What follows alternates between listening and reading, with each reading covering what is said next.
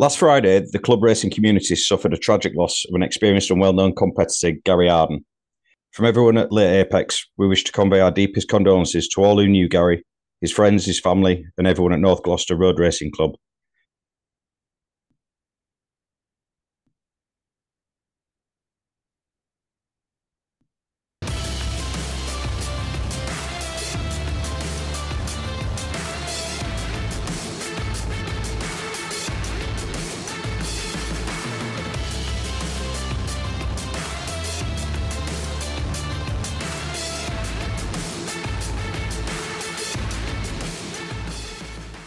Hello and welcome to episode 8 of the Late Apex.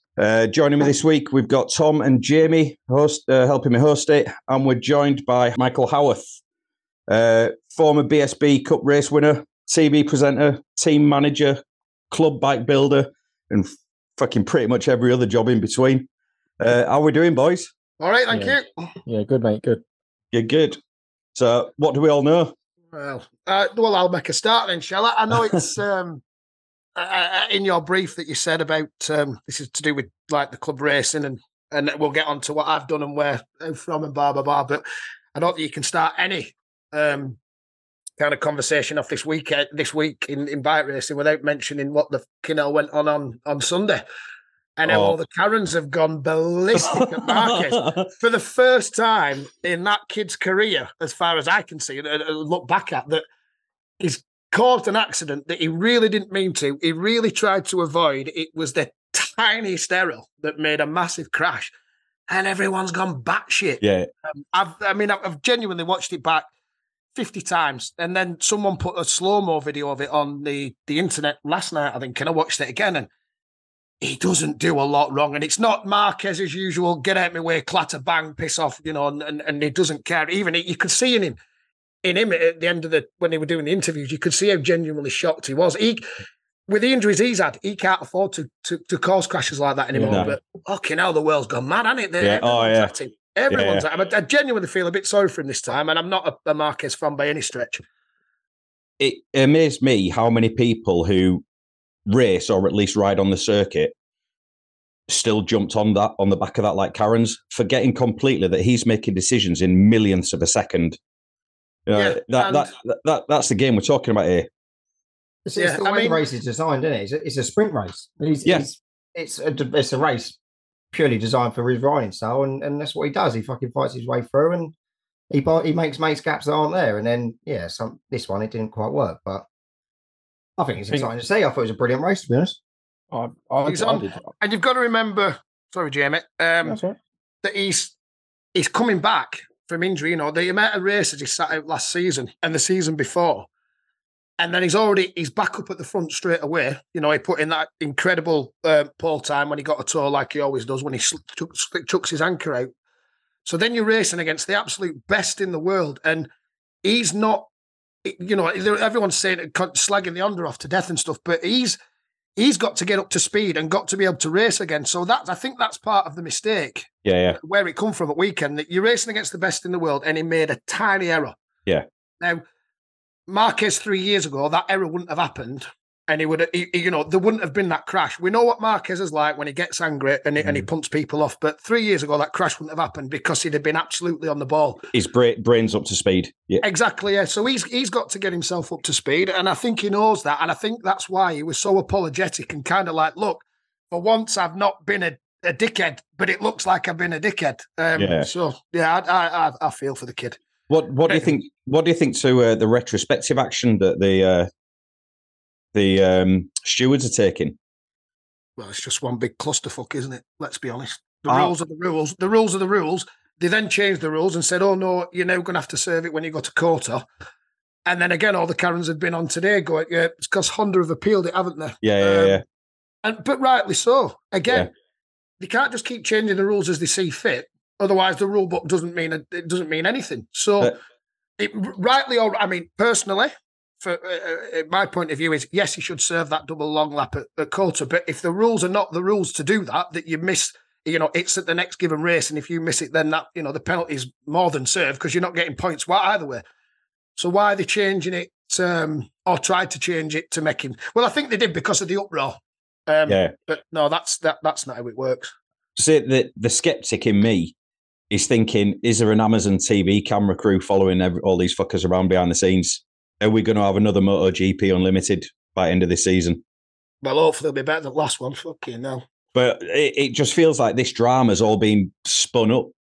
Yeah. They've done nothing to kind of help quench the hatred and all the aggro that Marquez has got. So you're probably right. You know, at the end of the day, it does make for a good story because we're talking about it on a podcast that's about club racing. So it's had the desired effect, whichever way, hasn't it? Yeah. It's sent everyone screaming off on the internet, everything, because it's beginning of the season and it's very dramatic. Everyone spent the winter wishing for the sport to come back, to watch it on the telly, to kind of be externally involved, if you will. So it's a big thing, isn't it, for them? There's nothing to talk about all winter. Yeah. Sticking with news headlines, there's a tendency, I think, for news to break on a Wednesday, which is fucking mega for us when we're recording this. But literally, while I've been sat having my tea and waiting for this, I've seen that Armoy, the chairman of AMRRC, William Muniz, on behalf of the directors of Armoy Motorcycle Road Racing Club, after a directors' meeting earlier this week, the club can confirm that the Race of Legends Armoy Road Races will take place on Friday and Saturday, the 28th and 29th of July. So they've carefully considered insurance costs and all that kind of stuff, and they're rolling the dice and they're going with it, which is freaking mega news. I know that the Northwest 200 were first to go, but I'm hoping now that we see a domino effect. Yeah, a bit of a domino effect, yeah. Yeah. I hope they've not jumped in a little bit quickly with that. i.e. the Northwest and such, because it's a businessman that's pretty much footing the bill for the insurance and for the Irish road racing for the season. I don't want that to have a knock-on effect for club racing, BSB and racing as a whole, that insurance companies now think that, well, we can charge what we like now because it's going to get paid. I don't know if it's a temporary fix that might cause long-term problems. I did want them to kind of fight it out a bit, but obviously time was against them. And if someone comes with the money, they're going to take it. But I just hope it doesn't have, bad effects throughout racing and almost across the world, because, what the insurance companies will pick up on it and go, well, they found 400,000 quid, so BSB will have to find X amount, and, No Limits will have to find X amount. So, yeah, I hope it's not to the detriment of the sport that they've managed to get going. It wouldn't just be the sport either. Once a snowball gains momentum, it tends to just fucking carry on going, doesn't it? So exactly. It'd end up your track day enthusiasts. The track day costs would go up because circuits then have to pay more for their insurances. So, yeah, it'd hit the industry all over. Since I've stopped doing track days, I think the insurance cost has actually gone down. I could be wrong, but when we was at Snetterton, we were all given stickers that have to go on the bike to promote eBay. Slow, medium and fast group, that, Jamie. Yours will have been the slow. What did I tell you it'd be like when he was on? I'm surprised you haven't got your trophy from last weekend sat next to you so you can just flash it every 2 minutes. This means fuck all to him. He'll find a way to take the piss either way. Look, here we go. Which ones do we want? I mean... Winners' trophies. That's his porridge bowl. Porridge bowl. Come on. We were given these eBay stickers to stick on everyone's bike, and when I asked, what it was for, I got told it was because eBay were covering the insurance. So that might be a sign of the way that things are going. I don't know. Well, is that with No Limits, Jamie? Sorry. Yeah, that day. Yeah, No Limits. But again, you see, that's the problem, that insurance companies are knowing who's paying the bill. eBay have got plenty of money. And what happens if that sponsor ever goes and we're struggling to find a sponsor to cover insurance? It's another dynamic that racing will have to take up, that it could bite us in the arse massively. Yeah. But it's the way that mainstream sports have gone, isn't it? Like football and rugby and all that kind of stuff. As soon as you start bringing in big corporate money, prices just escalate through the roof because, like you say, they've got a captive audience. So on the subject of professional sports, you weren't a professional motorcycle racer to begin with, were you? No, No, I was not. I started life as a professional rugby league player, and the best kind of rugby. Yeah, oh, absolutely. Rugby union is just fucking kick chase. It doesn't even be classed as rugby. It's like posh man's football. They're a bunch of fannies and all.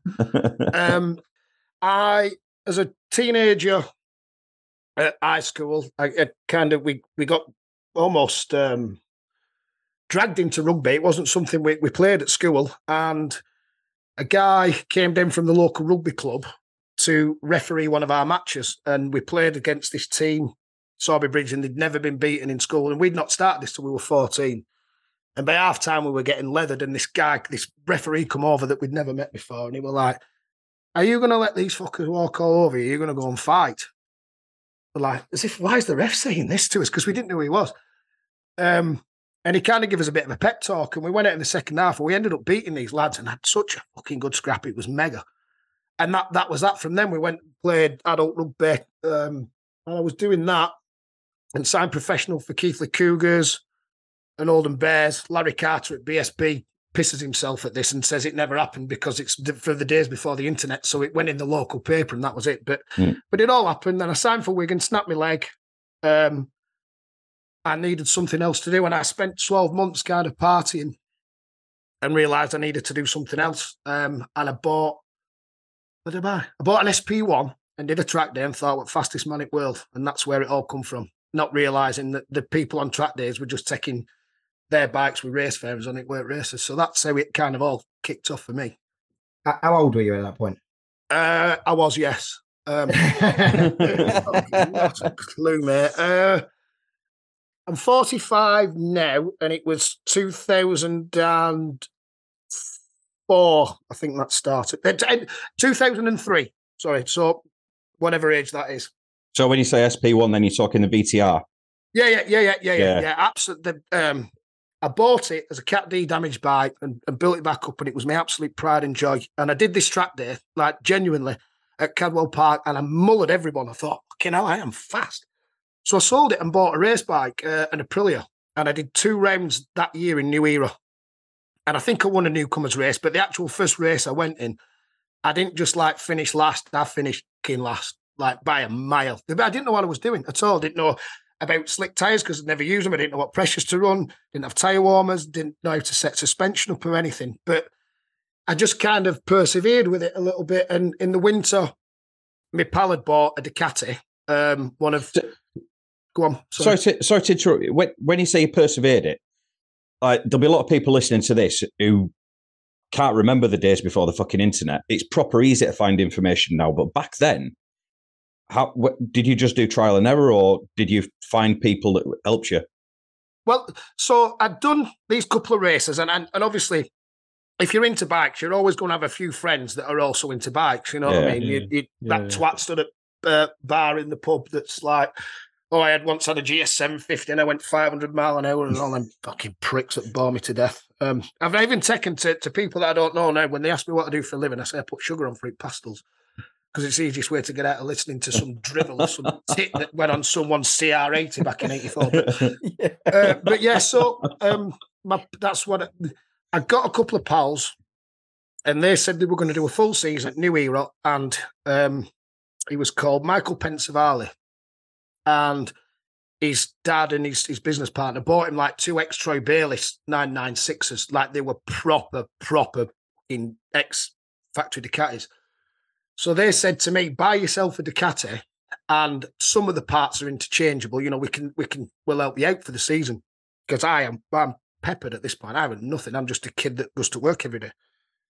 And that's really how it all kicked off. And we did 2004. And honestly, just on a wing and a prayer, I didn't have a fucking clue. Mark at All Beach Tyres, who you guys probably know. He took me under his wing a little bit and said, you know, pressures for this and pressures for that, and we'll spin this tyre, and we'll, you know, that one's got no life left in it. And he took you. If I won the newcomers race, there was no prize as such, but Mark had took me a set of tyres for the week after, for the race, you know, the race weekend the week after. So. But yeah, absolutely went in as blind as you could. Like you say today, now you'll research it in whatever way you can, but I just thought, I took the bull by the horns and thought, fuck it, what have I got to lose? That's class.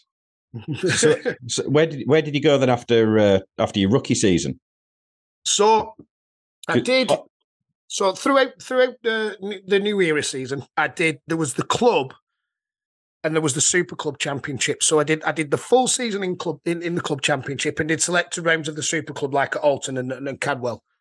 Now, bearing in mind, everyone knows how temperamental Ducatis are, and especially of that age. This 996 I had was a road bike turned into a race bike. Had an all-injury shock on that was knackered. The rebound didn't work on it, but I was winning races that were 14 seconds a lap slower than what you're doing at BSB, and back then the gap was much further. Now I think club racing and bikes have caught up that much that the gap to the BSB guys is not just as great, but back then it was quite a big gap. But I didn't need any rebound because we weren't going fast enough, and I just kept thinking throughout the season that these guys have been racing for years. People like Les Linley and Lee Revley, and I was holding my own against them. And as soon as it rained in the pro bike races, because I used to do a few laps in those to get ready for the Sound of Thunder races, I'd be gone. No one could keep up with me in wet. So I thought, we're going to have to I can't just give this up now. And through the season, I'm learning stuff and you're getting bits of sponsors. But realistically, what I used to do was go to work. There'd be 2 races a month, or 2 rounds a month, should I say. You'd go to work for the month and get my wage, and it'd all get spent on racing, like every penny. Every penny would go on racing. So we got to the end of 2004, and I was ready for thinking, right, well, I'll try and whip my arse off through the winter, and I'll buy a better bike, and I'll go to this Super Club at New Era, and I'll try and win that championship. I'd finished 3rd, and thought I'll give it a real go next year. And to be fair, finishing 3rd in your first real season of racing in a championship is not bad. And I mean, the first couple of bikes were ex-factory bikes. Yeah. And Lee Revley was a seasoned campaigner on his Aprilia, so he pushed me all season. Les Linley could ride. You've got Pete Baker. Pete Baker, the club racing god. That I think he's 947 now, is he? Something. If you're beating Pete Baker in the wet, and especially back then, we're talking 20 years ago or whatever. Yeah.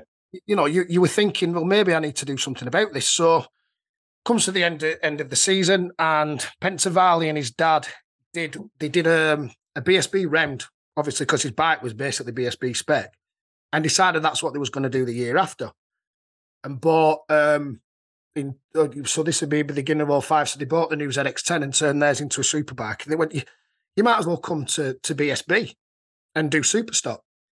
And back then they had Superstock Cup for thousands and the Superstock Championship. So you had like a newcomer Superstock. Yeah. And literally again, I had fuck all.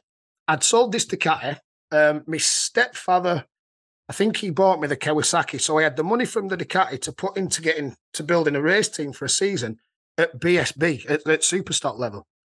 And I built the bike for about $5,000. That's with buying it as well. That's how cheap it was. Put a rear shock in it, a white power rear shock.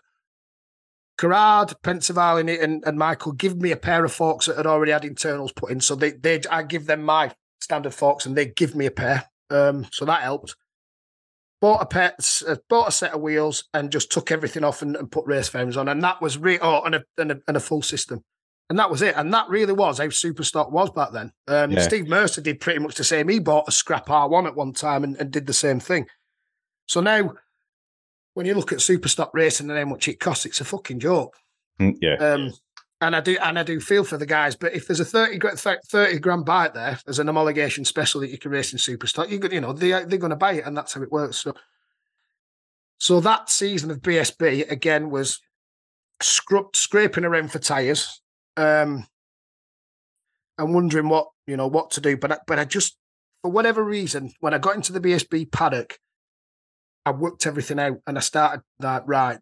And got through the season and I think I finished 10th in the championship. I nearly got a podium at Alton Park, but I fell off. I didn't actually fall off. I was going into Lodge and it was wet. And somehow it kind of eye-sided me and my hand let go of the handlebars. And I managed to back hold of him in the gravel trap and finish 5th. So, but for a first season, that was good. I qualified well at Truxton and stuff. Was it with the control tyres back then? Yeah. We're on Metzler control tyres. Yeah, it was that. And then at the end of 2005, I got offered a test on a Malcolm Ashley ZX10 Superbike. He said, do you want to have a go on it and for next year? And I'm like, fucking right, I do. Still completely blind, didn't have a clue what was going on. Went to Alton Park, rode round, I got within like half a second of Malcolm's time that year on the Superbike. He was like, right, do you want to ride for me next year? Yes. So went to speak to Stuart Higgs, or Malcolm did, and he went, "You've not a chance. The kid's raced for 2 years. How are you going to put him on a Superbike in the Superbike class, the hardest domestic championship in the world, when he's done a season at club and a season in Superstock?" So we went to Howarth in February. We had 10 days on track in Howarth, and we got a time to set. And if we made that, we were allowed to do it. So I walked it. So come back to England, did the first test at Snetterton that year, the first official test like they're doing now. Didn't manage a lap without falling off. I fell off at the chicane on my out lap because I'd never rode on slicks properly. So they would stop go because I'd wobbled out and wobbled around going, literally thinking, what the fuck am I doing here? I'm really thinking I've ballsed up here. I'm like, I'm so far out of my depth. This is stupid. And fell off. So but because it was a chicane, I got back on the bike, rode into the pits, Malk fixed it, then went out and did another lap. I went to go for my fast lap, and I come on back onto the start-finish straight, and Dean Thomas run up the back of me and snapped my leg. And that was the beginning of my BSB season, sitting the first 2 rounds out. Fucking hell. So it was a baptism of fire. Just a bit. I just think club racing back then, you could soak up a lot of information, and because it was still so club orientated, I think No Limits is quite a bit more serious. But I've also been out of the club racing paddock for quite a while, so everyone was open with a lot of information back then. Yeah. Like literally, they would tell you exactly what to do. Now, if it's like that, then cool, because that's what club racing should be like. If it's not, because I've got to try and come to quite a few meetings this year, because I'm going to give that Pelican top corner a couple of quid to the sponsorship and a couple others, and I want to get back to loving racing again, because as good as BSB is, it can make you fall out of love with the sport. I can believe it. You know, because it becomes so hard. It's really hard. You've got to give your life to it. You're never going to have any money unless you make it to the top. And to be honest, I've said in previous interviews, it was, for me, it was never to get to the top. It was to get there. And I got there. Yeah. And behind the scenes, things happened that weren't, you know, the best situations that caused me to not be able to ride to my full potential. But I'm not bitter about it. And the fact is, I got there, and I've won races, and I've scored points in the BSB race, not just Superbike Cup. In the wet, I was absolutely mega again. I could really hold my own in that. So I've no regrets in any way. But there were things behind the scenes that caused me to not be where I always thought I'd be a top 15, 20 rider. And I've managed that on a few occasions, but certainly not enough. So then you get the dickheads that are going, well, you're 4 seconds a lap slower than Shaky Byrne. I'll fucking take being 4 seconds a lap slower than Shaky Byrne. Christ. You know, but that then puts you at the back, and you finish your last in a lot of races. But it is what it is. I always said I would rather be at the back of a BSB race than winning at a club race, because I felt wrong. Because back then, if I would have stayed at club racing, I would have walked it for the next 3 years. Like really, if I'd have got that ZX10 and gone to club, I really would have been that quick that it's, you know, I jumped on that ZX10 Superstocker and just flew. Everything just clicked. So, and that wouldn't have been enjoyment for me. So that's why I went and took up the Ultimate Challenge. Now, maybe I could have gone about it a better way and took my time and maybe done a year at club. But it was just how things fell that Michael was going to super bike. So for me to go to Superstock was easy, because he's got a massive truck and a trailer. And again, because I'm on a similar bike, he's got spare parts if I fall off and fairings, etc. So yeah, like you say, a baptism of fire, but quite an enjoyable one. And then it moves on to the other crazy shit I've done. Yeah. I remember, I think it was 2006, 2007, I think. I remember seeing you racing with who's the lad that raced in Cup on the Kawasaki? You were on the Honda at that point, I think. Oh, I got Gary Mason. Gary was fucking. He was quick. He come and did the Superbike Cup in 02, must have been 2008. Fucking hell, he'd done a year in America, and Ben Spees had paid for his ride. I'm sure he won't mind me saying that. And he come back to England and just absolutely demolished everyone in the Superbike Cup. He was quick, you know. In 06, on Malcolm's bike, that's where I got all my trophies from at Superbike. In 07, I didn't even met the first race because the fork snapped on the bike that were brand new FTR 700 Öhlins. They got recalled worldwide because of that crash. We'd done no laps on them. We'd been testing in Spain, but I was concentrating on my second bike because I couldn't get a feeling for these new forks. And back then you were allowed 2 bikes anyway. I think I told the story again on the podcast that we nicked that team. We bought everything apart from the truck for 40 grand. And I mean everything, wheels, tools, everything you need for a Superbike team for 40 grand plus the 2 bikes. Wow. One bike came with a set of forks. It was JHL, I think it was. Danny Beaumont rode from, Steve Plater rode from. And I went faster than Steve Plater did in Almeria on it. And these new forks have come out and I couldn't get settled with them at all. And then Sunday morning warm-up at Brands Hatch after the first race weekend, it was Steve Plater on one side and Shaky on the other. And we got to the back straight at Brands Hatch, back straight. And I just looked at them both and given both the V's and pissed off because it's the outlap of Sunday morning warm-up. Got to Hawthorns and put the brake on. I mean, my front wheel just fucked off to Kitty Little. I remember seeing that and thinking, fuck. And then get bouncing through the Kitty Litter. I heard my leg snap, and then I come to an halt and my foot was by my face, and I thought my leg had been ripped off. So I ended up missing that season then. But I could have raced then 6 weeks later, but I just weren't allowed. And we'd signed Tristan Palmer, who was doing too well. Again, that's jumping right forward to go back in 2016 when I had my biggie at Alton Park. I'd broke my back and snapped my hip bone off my leg and snapped my shoulder, and I raced 6 weeks after like a prick. What sort of dickhead does that? Like, honestly, looking back now, I'm like, I know a guy. Oh dear. Yeah, feel free to jump in at any time, guys. I feel like I'm just churning on here. No, it's good. Don't worry, you keep going. Yeah. So, then we. I take it you had private medical to be able to do that. Because there's no way the NHS got you back on a bike in 6 weeks with all those injuries. No NHS. Was it? Fucking hell.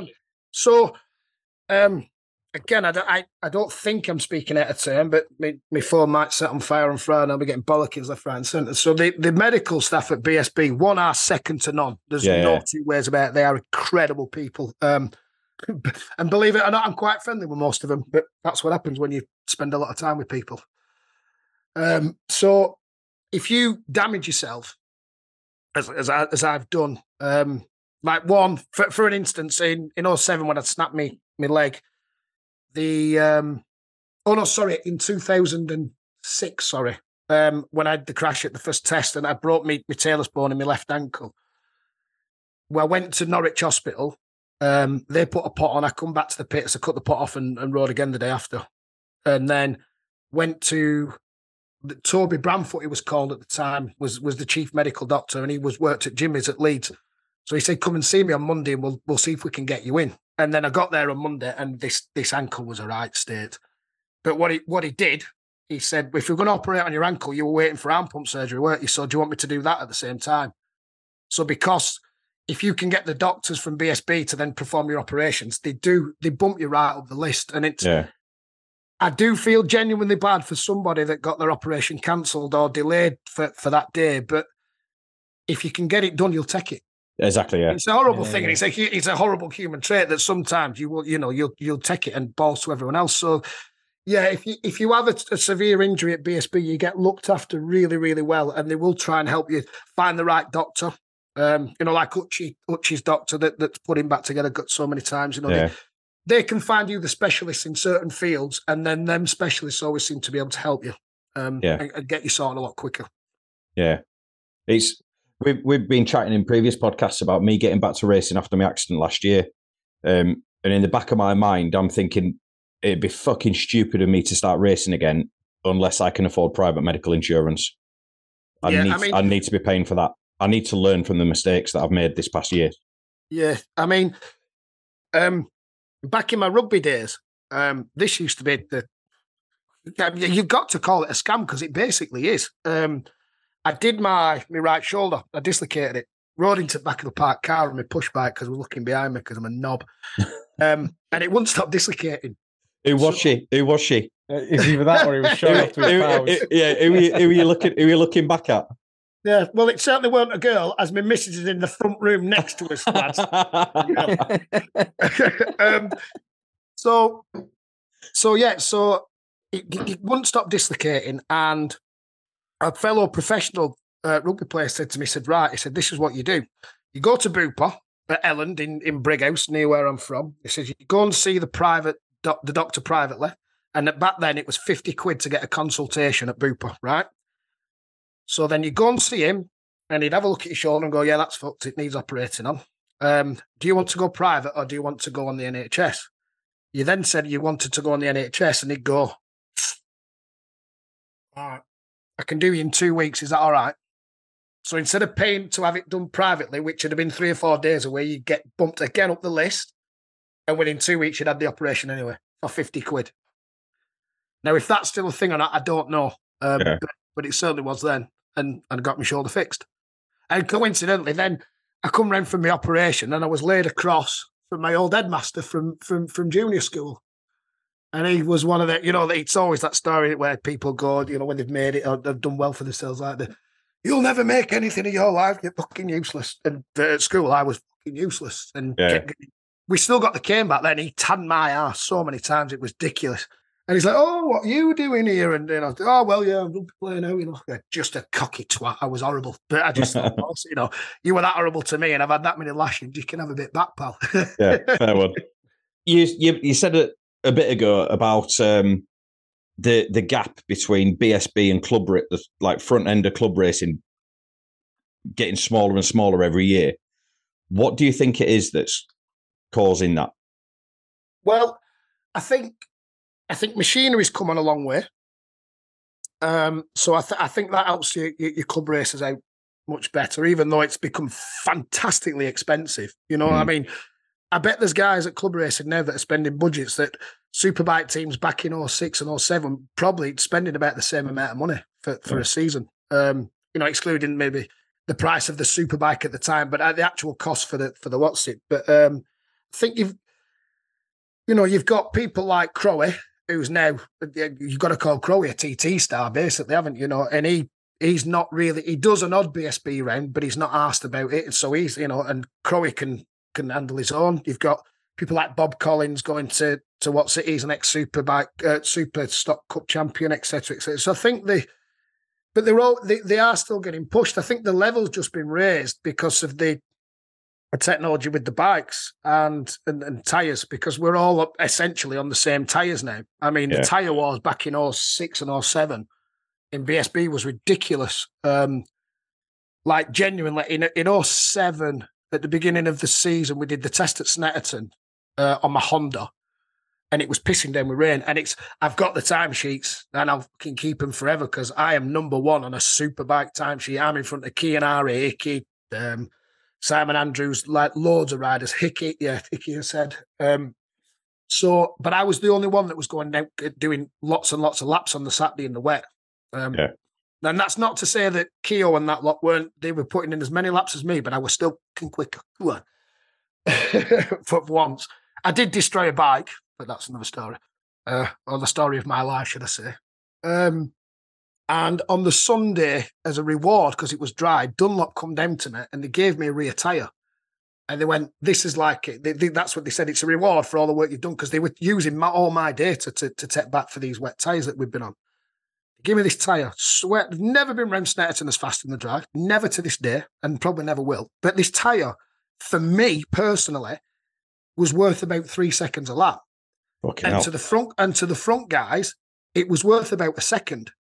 Now, people like Levere had these week in, week out, and this is why we ended up going to a controlled tyre, because at the time Glenn Richards was on the Hydrex Honda, I believe. And Steve Plater as well. And they give Steve Plater one at the end of the year, and he pissed off in the distance at Brands Hatch and won the race, I'm pretty sure. And it was just getting the gap was becoming so distant just because of tyres in Superbike that something had to be done. And that's when they went to a controlled tyre in 2008. So now everybody's on the same rubber from club to BSB. I think that's helped bring the gap down.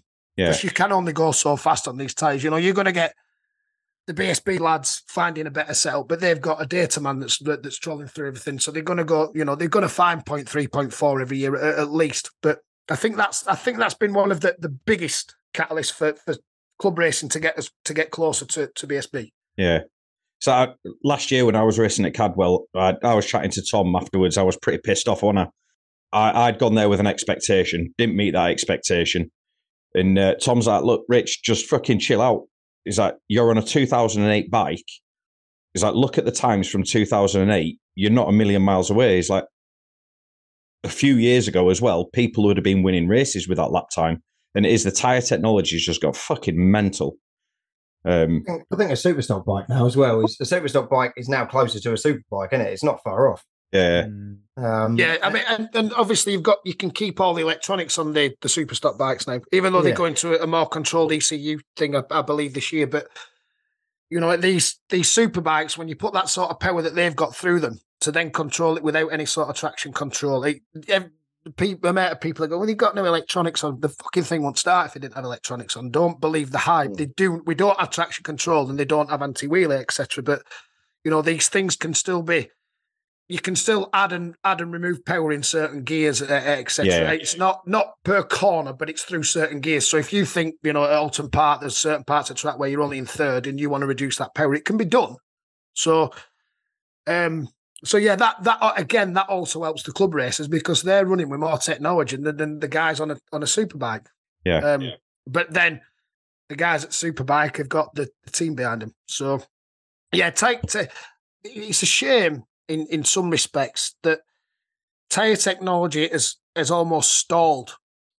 It's just everyone's on the same thing. Now, jumping back to MotoGP, I think when we saw that sprint race at weekend, that's what, to me, personally, MotoGP should be every weekend without the sprint race. But Michelin are making tyres that I don't want a 30-lap race to be an endurance race, mate. I want that tyre to be as good at lap 1 as it is at lap 30, Neela, and let them charge it. This having to conserve your tyre for 10 laps, or you know, you've got to wait till the last couple of laps, and then go for it. We've seen in BSB, and I'm not sure at the club racing, but maybe because the tyres are a bit harder. But BSB Thruxton again, Thruxton's now become a procession. And then someone goes for it on the last lap because the tyres are not keeping up with the power of the bikes anymore. And I think that the tyre companies have an obligation, quite honestly, pull the fingers out and make tyres that can cope with these bikes across the board, because it's still going to be a one tyre make championship. But I don't want to watch MotoGP be a procession for 20 fucking laps. So I think Thruxton last year was the best BSB race of the year. But like you say, it was the last third of the race. Yeah, I mean, you look back at Thruxton years gone by when the tyres, there was the big tyre war between Michelin and Dunlop, and it was 30 laps of that. You know, just people you know, you weren't sitting behind someone and controlling a pace and slowing it down. They were hammer and tongue out. You know, they were going at it. Yeah. So, yeah, Thruxton may well have been one of the best racers last year, but it wasn't actually. It was one of the best couple of laps of last season. Do you know what I mean? Yeah. It was still fucking epic, though. Have you ever rode there? No. Oh, you've got to have a national license, haven't you? Have you? Yeah, clubs don't race there, and they don't do track days there either. Oh, I thought they used to do. Is it North Gloucester that used to do races there? I'm not sure. They had one club race a season there. I'm sure they did. It was in G because I remember. Yeah. Is it because it's a too fast? They deem it to be a too fast a track for club level riders? Is that what it is? I believe so. Yeah. Yeah. But it wouldn't surprise me. It's your like favourite track in the country, Cadwell for me. Then Alton because it's challenging, but then Thruxton is probably on a par with Cadwell, and it's just that sheer speed that you can pull around that place. Oh, fuck me! It's like you guys when you're racing bikes, if you ride a bike on the road and you go in a straight line, or even on some tracks that are fairly flat, the going in a straight line is boring. We go racing to go around corners and brake hard and turn and get on your way like. But Thruxton, you going in a straight line, kind of, but it's all on the side of the tyre. You've got Church, and then you've the long left-hander, and it just beggars belief. I went past, in 2016, I went past Luke. I come out of church. Luke Mossy passed me on the exit of church because I was shit, because I'm funny. But the bike I was on, the BMW, was an ex-Kia BM.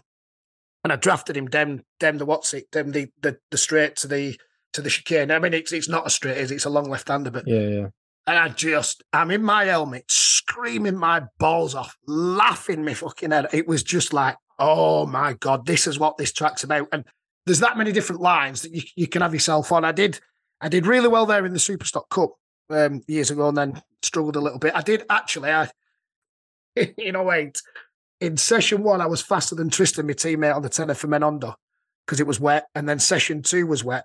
And I got that cocky, my times were that good. I tried to follow Shaky Burn, and I didn't manage to finish that lap. Tried being the operative word. Listen, until I eyesighted it and sent myself to the moon, I was on his ass. I'd gone down pit lane, and he pulled out. He was on one of Birdie's Ducatis. And he looked back at me, and he just kind of winked and gave me this pull on, like, come on. Because he must have seen my times from that day and thinking, fuck yeah, he's flying, he's doing all right. We'll pull him on a bit. Well, he didn't pull me on a bit, he threw me off a bit. That was another one where I went straight to Med Centre when there was nothing wrong, so I could avoid the team for a bit. It's Shaky Burn's fault that I started racing. Is it? I was a fucking massive fan of BSB, always wanted to race. And it was all through Shaky Burn's career. And then during lockdown, he released that book, didn't he, Unbreakable? Yeah. I read that during lockdown, and I'd left the army. My pension drops in. I was reading his book, and I put something on Twitter, and Shaky responded to me, and he was like, look, Rich, just go and fucking do it. So I did. And then last year at BSB testing, when they were at, in fact, no, it was round 1 when they were at Silverstone, I caught up with him. And it's the first time I'd ever met him. And I just said, look, I've got to shake your hand because I wouldn't have done this if you hadn't responded to me. Bloke's a fucking legend. Yeah, he's a good friend of mine, and he even in the paddock now, he has a lot of time for me. I once, it was Croft, he gave me a pair of gloves because I'd run out of gloves at weekend and that. But he refers to me as Northern. Right, that's my nickname for it. All right, Northern, and I call him Southern. But yeah, he's a very approachable guy. I suppose I see all the racers from there as very normal and no different to club racers because I've raced with them all. So I'm friends with most of them. I wouldn't say I know a racer that's up his own arse. Everyone's grounded. Maybe not as much as me for sure. Or Jamie. Everyone's grounded, aren't they? Now. Yeah, I think so. I think you'll find that the racers have an absolute mutual respect for one another from club racing to the top. But then the fans at club racing have a lot of respect for the riders, and then you've got the fans that go to MotoGP and BSB that some of them are just these Karen bitches. They're so obsessed with that one rider. So opinionated. There's a lot of football I call it football mentality. Coming into it, isn't it? Yeah, it drives me up the fucking wall, which is why I get so much aggro on Facebook because I can't keep my fat northern mouth shut because I always have to intervene and say something. Fuck. But why not? It's something. Let's speculate a little bit because I can't remember it being like this like 10 years ago. Do you think it's because people aren't racing sports bikes anymore? They're all buying these fucking German tractor pieces of shit, so that they can't relate to the speed anymore. I mean, is it that, or is it because racing is literally becoming a bit of a victim of its own success, that it had to bring the younger element in? And the footfall for BSB was peaking. I think it peaked again last year, but I just think we're attracting more people, which is great. Yeah. But then comes the opinion, and then you've got social media that gives everyone that platform to sit there and go, well, I think that Rookie Marquez, mate, you haven't got a fucking clue. But they think they have, and they will argue till the cows come home, and it doesn't matter what. And it's always the worst thing that there's road racing in the new millennium in America, and can't argue with an American. They are right no matter what. If they will argue that black is white if they believe that. And it's horrible to keep going down that route of going, listen, dude, I've raced at the highest level with the best riders that have raced in MotoGP, so I'm telling you it's this. And they don't give a shit. Yeah. Absolutely. That's whatever they believe at that time to be right is true. And you can tell them. We were on it about it the other day about the differences between riding with traction control and without, and they're saying how easy it is to ride with traction control, but it isn't. No. At that level, I can assure you, I've done it on both bikes. The Honda in 08 had Magneti Morelli traction control from Paul Bird's 2007 bikes at Shaky Road, and it's no easier. In fact, it's harder sometimes because you're having to fanny around with programs and stuff, and if the throttle connection isn't right, it'll send you to the moon. Yeah. But you're going in and giving a data guy the information, and he's then got to decipher what you actually want. Now then, when you put it back into the hand of the riders, like they did in 2010 when I rode for Dave Tyson and the Magic Bullet Suzuki team, it's not harder, it's just very different. And in some respects, and that's why BSB went down this route, for teams with lesser budget, it's actually easier to ride with no traction. Yeah. So, and then you get the ones that go, but these 500cc riders back in the day were fucking balls, and no one's a man now because they just don't get it. No. They absolutely don't have a fucking clue.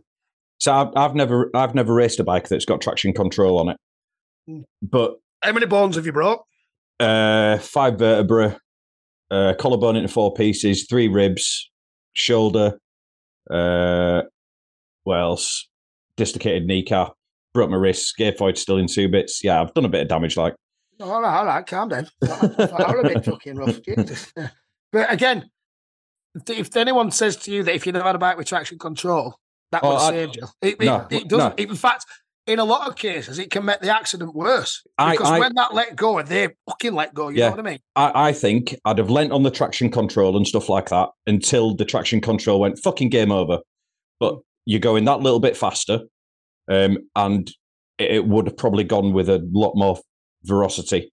I don't know. I'm speculating. That's just what I think from what I understand about how traction control works. Yeah, it's not easy to lean on traction. Everyone says about traction, it's not an anti-crash device, is it? No. That took a lot for me to get used to. I mean, I'm still a shit 1000cc rider, but they were telling me lean on the traction, lean on it. I'm like, fucking hell. It takes a lot to trust traction control to do that, and that's just with stock electronics, but.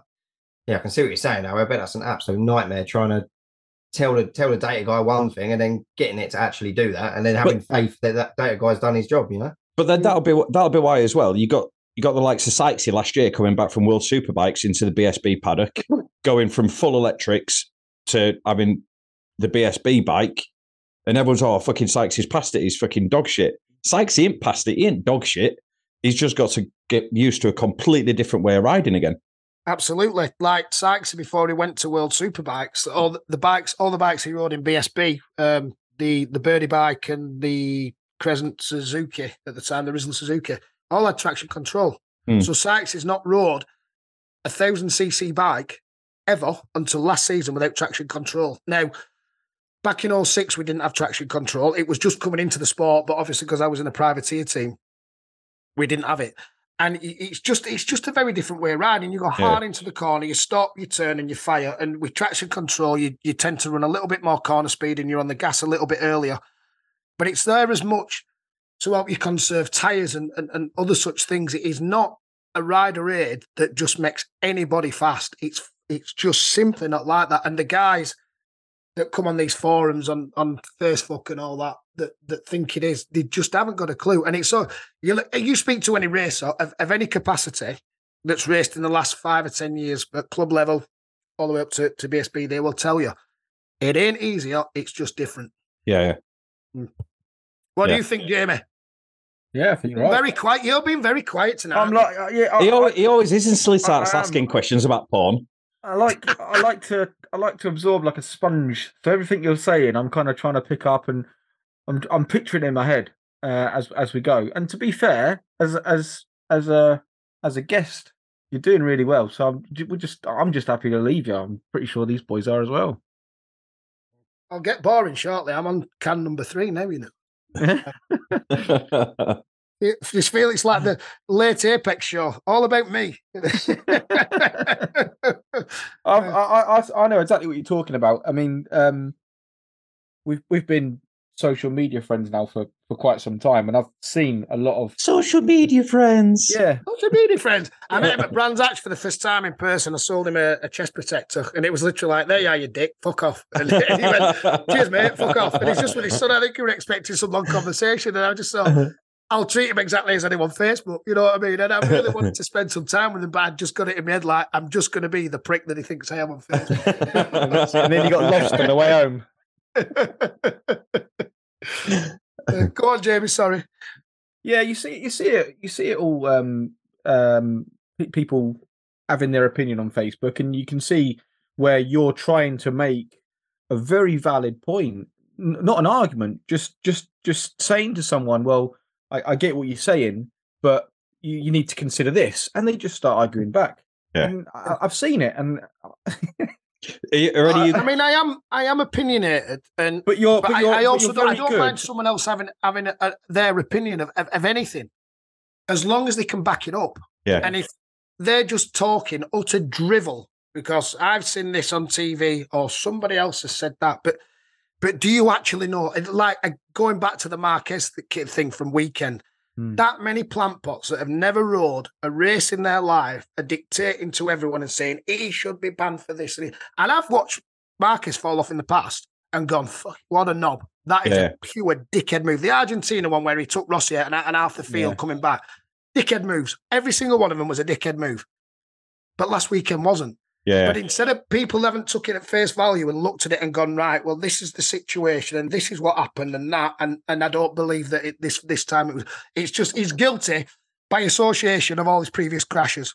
Yeah. So then when you tried to give a valid opinion from a racer's point of view, now there's so many thousand racers that are so much better than me. And I think nearly all of their opinions that I've seen are pretty much the same as mine. So I'm not professing to be some sort of racing god. You know, I got to where I wanted to be and I'm very happy with that. But it's these people that just will not listen. They will not you will not listen to your side of the argument and go, listen, for once, this is not his fault. And this is the reason why. They just go, no, he always does it. He always does it, doesn't he? Margaret, put kettle on. Margaret. He knocked everyone off again, the bastard. He should be banned. He should be fucking banned. It's like, but see it for what it is. Every single crash is an individual crash, like it or not. Yeah. To be fair, though, Marc Marquez could house the entire population of the world's homeless people, and to the diehard Rossi fans, he'd still be a twat. They will not see any good in him. No, I mean, I'm the first to admit that I'm a racing fan through all classes, and that really is. I wasn't really going to do any podcast this year. I feel privileged. Well, no, genuinely. But when you asked, I thought, well, I'm also trying to get back to the grassroots of racing for my own pleasure, to go and watch racing. For no other reason. Yes, I have got a business started, but genuinely, I was like, I'm not going to bother this year because I've done the one that I really wanted to do with Dom and Chrissy. And I've done plenty with Dave Neal. And I just thought I actually wanted a year to myself to find racing again. But then when you asked, I can't really turn this opportunity to down, so I can vent everything for one last time. And that's what when I'm arguing with these people on Facebook, I have to remember. I wouldn't say you're arguing. Trying to explain. I think they try to argue because you know. Yeah. And you give a balanced and measured response. Yes. I was reading all your replies at the weekend and liking half of them. And I was like, I'm not getting involved in this. I'm just going to sit and watch. And the more people bit, the more I knew you were going to chuck it back. I can't argue for love nor money. Like if I was to have an argument with someone, I just hit them because I don't have any other way. I don't have any other way to go. I can't argue. Yeah. I don't know what to say. I'd make myself a complete cock. But when I see, if I talk to people and I have a similar conversation, I always say, I know a guy, Michael Howarth. Swear to God, he's the best person arguing in the fucking world. Because you are. I see it all the time, and I'll put a little comment on, just like to reel you in a little bit, or to pull you out of the pond a little bit. Just because I want to inflate that even more, and I want you to go a bit further. Brilliant. Yeah. And the best thing is, or not the best thing, but one of the things is, if I end up being wrong in an argument, I'll always be the first one to hold my hands up and apologise. Well, I've not seen it yet. Well, I think on that road racing in the New Millennium thing on Facebook, I think I've apologised on there once because I got something wrong. But like I say, I'm lucky enough because of what I've done within racing to be invited onto things like this, onto podcasts. So I get to put my point of view across a lot more than the layman that doesn't. So I try to take that into consideration sometimes when I start arguing with these idiots. But you'll get 6 or 7 messages down, and you just think, you honestly, mate, have got no idea. I once got a guy on something, and we were on about racing, and he was like, "Oh well, you've clearly got a fucking, you've had the silver spoon in your mouth to be able to do what you've done." And I'm like, mate, I left school at 14 when my dad died. I have worked for every fucking penny of racing that I've ever done. Do you know what I mean? And then I got a private message of an apology, not a public one. But if I'm wrong, I will always admit that I'm wrong. Yeah. But trouble is, I'm not often wrong, and that's not being cocky. I think that you sat back and watched what I said at the weekend. I tried to give a valid, a response, and I take into consideration what they're saying. But if I have to tell them that they're wrong, I'll say, no, listen, you're wrong, because from what I've seen, this is what happened. Yeah, you know what I mean. And even more so again at the weekend when I seen the slow motion footage, you can physically see it how hard Marquez is trying not to crash. Yeah. He's just absolutely trying everything he's got, and it is an automatic response. Your front wheel locks up, you've clattered someone, you try to let the front brake off, and you go through. Yeah. And if, like I said before, if Miguel was 6 feet further up the road, he'd have gone straight on, ruined his own race, job done. Yeah. He's got to be. But these clowns don't see that. Yeah. He's got to be trying that much more. He's on the Honda against these, massively overpowered Ducatis. He's got to be forcing himself into, but again, these situations, we touched on before, Jamie, it's as much as racecraft at the minute. Remember, that's the first race that kid's been in for God knows how long properly, and it was a sprint race, and we all knew it was going to be hectic. Yeah. Sorry, no, it wasn't. It was on the Sunday. Sorry, he'd gone from the sprint race, and I think he was expecting the start of the main race to be quite similar. And it wasn't. If you look back on the laps before, it was Marquez. He got out of control on eyesight and someone hit him. He didn't run into anybody. Marquez got hit on the start. He moved across, but you're perfectly within your rights to. He didn't actually hit anyone, and you can see him trying to avoid that. So, I think he should have been cut a bit of slack. So I tried telling people, but then I do wish I was more like Jamie and stuff, where I could just wind other people up and keep my mouth shut, but I can't. I try so hard to shut up, and I fucking can't. It's an entertainment in itself, mate. Don't worry. Yeah. So I don't know if you're on Twitter, but I saw quite a lot of shit on there that was it was fueled by people with media passes in the MotoGP paddock. I know exactly what you're on about. I know exactly what you're on about. Yeah, this guy, disgraceful. This guy, every single round, he might as well be putting pitchforks in people's hands. The bloke is an absolute twat, which is why everybody blocks him. And you know what? I saw this said kid last year, and I spoke to him, and I was dead polite and nice, because I've always had a bit of time for him, because as a person, he's not so bad. And I don't do Twitter very much. I've got an account, and I go on. I'd never ever post on there, because as far as I'm concerned, it's with social media, that's just the vilest of the vile. That's where the trolls are. That's where the people will just fucking rip you to bits when they've got no idea. And like you said, he fueled that fire so much. And even during this week, the shit And I'm like, fucking hell, mate. I kind of thought you were all right, but and like you said, he gets blocked. If you argue with him, he blocks you.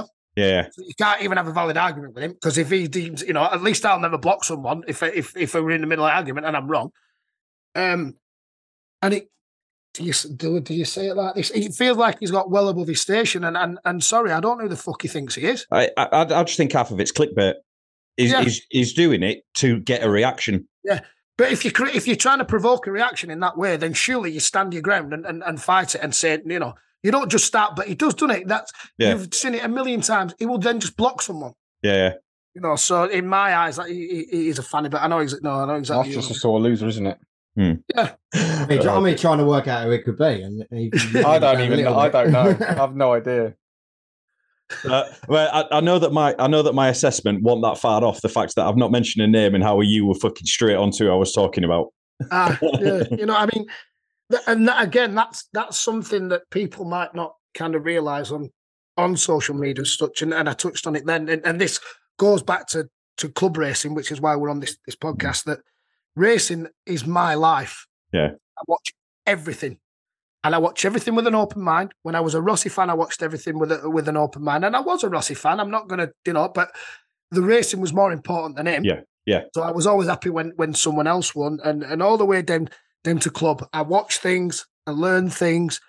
That's why I was saying before that I wanted to take like a year off coming on to things like this and get back to the grassroots so I could follow it right through. I've never really watched Moto 3 so much, and the same at BSB, the what's it. So up and coming kids to me were from when they got into 600s and then onto the thousands, because you can only absorb so much. Now, I'm at a time of my life where I've got the business kind of going, and I've got my missus and the kids, so I won't be travelling to as many meetings. So that means now I can absorb more stuff. That's why I want to go to club, and I'll learn a bit more. So, but yeah, they don't realise how much time racing takes up for me.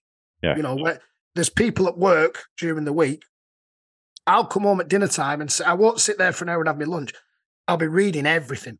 Yeah. Then I can and that's again why I can give a valued opinion as such, because I've read both sides of one story and I've looked at something. I didn't come out on Sunday night without watching that crash 30 times. I swear to God, I've watched it back and back and back. Because if I'm coming on here to defend someone that I've not really got a lot of time for, that crashes his fucking brains out, not forgetting in Moto 2 on a slowdown like once, Marquez splattered someone because he just wasn't paying attention, because he's a little bit blasé sometimes and far too blasé and causes accidents. Yeah. And just the second I saw that crash at weekend, I thought, Marquez crashed that. That makes any sense. So, when you're trying to explain to these people, they don't realise how much racing consumes me. Yeah. And all for the good, but even club races as well, because I saw Aaron posted a comment as well, and the reply he got was, "You've clearly never fucking raced." But if Aaron ain't walking, if he, I mean, let's be honest, he's a bit of an Alton god, and that's about it, isn't it? Yeah, but has he ever travelled to any farther south than Alton Park, the Welsh tit? Has he ever raced anywhere other than Anglesey and Alton? I mean, yes, no, he has. He went to Cadwell Park last year and he fucking hated it.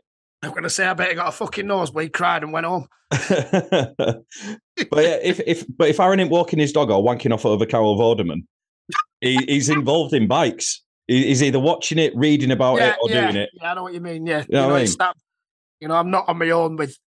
I don't claim to be, but again, that's why. Excuse me, at BSB, I get to go and do the commentary because I can see things straight away.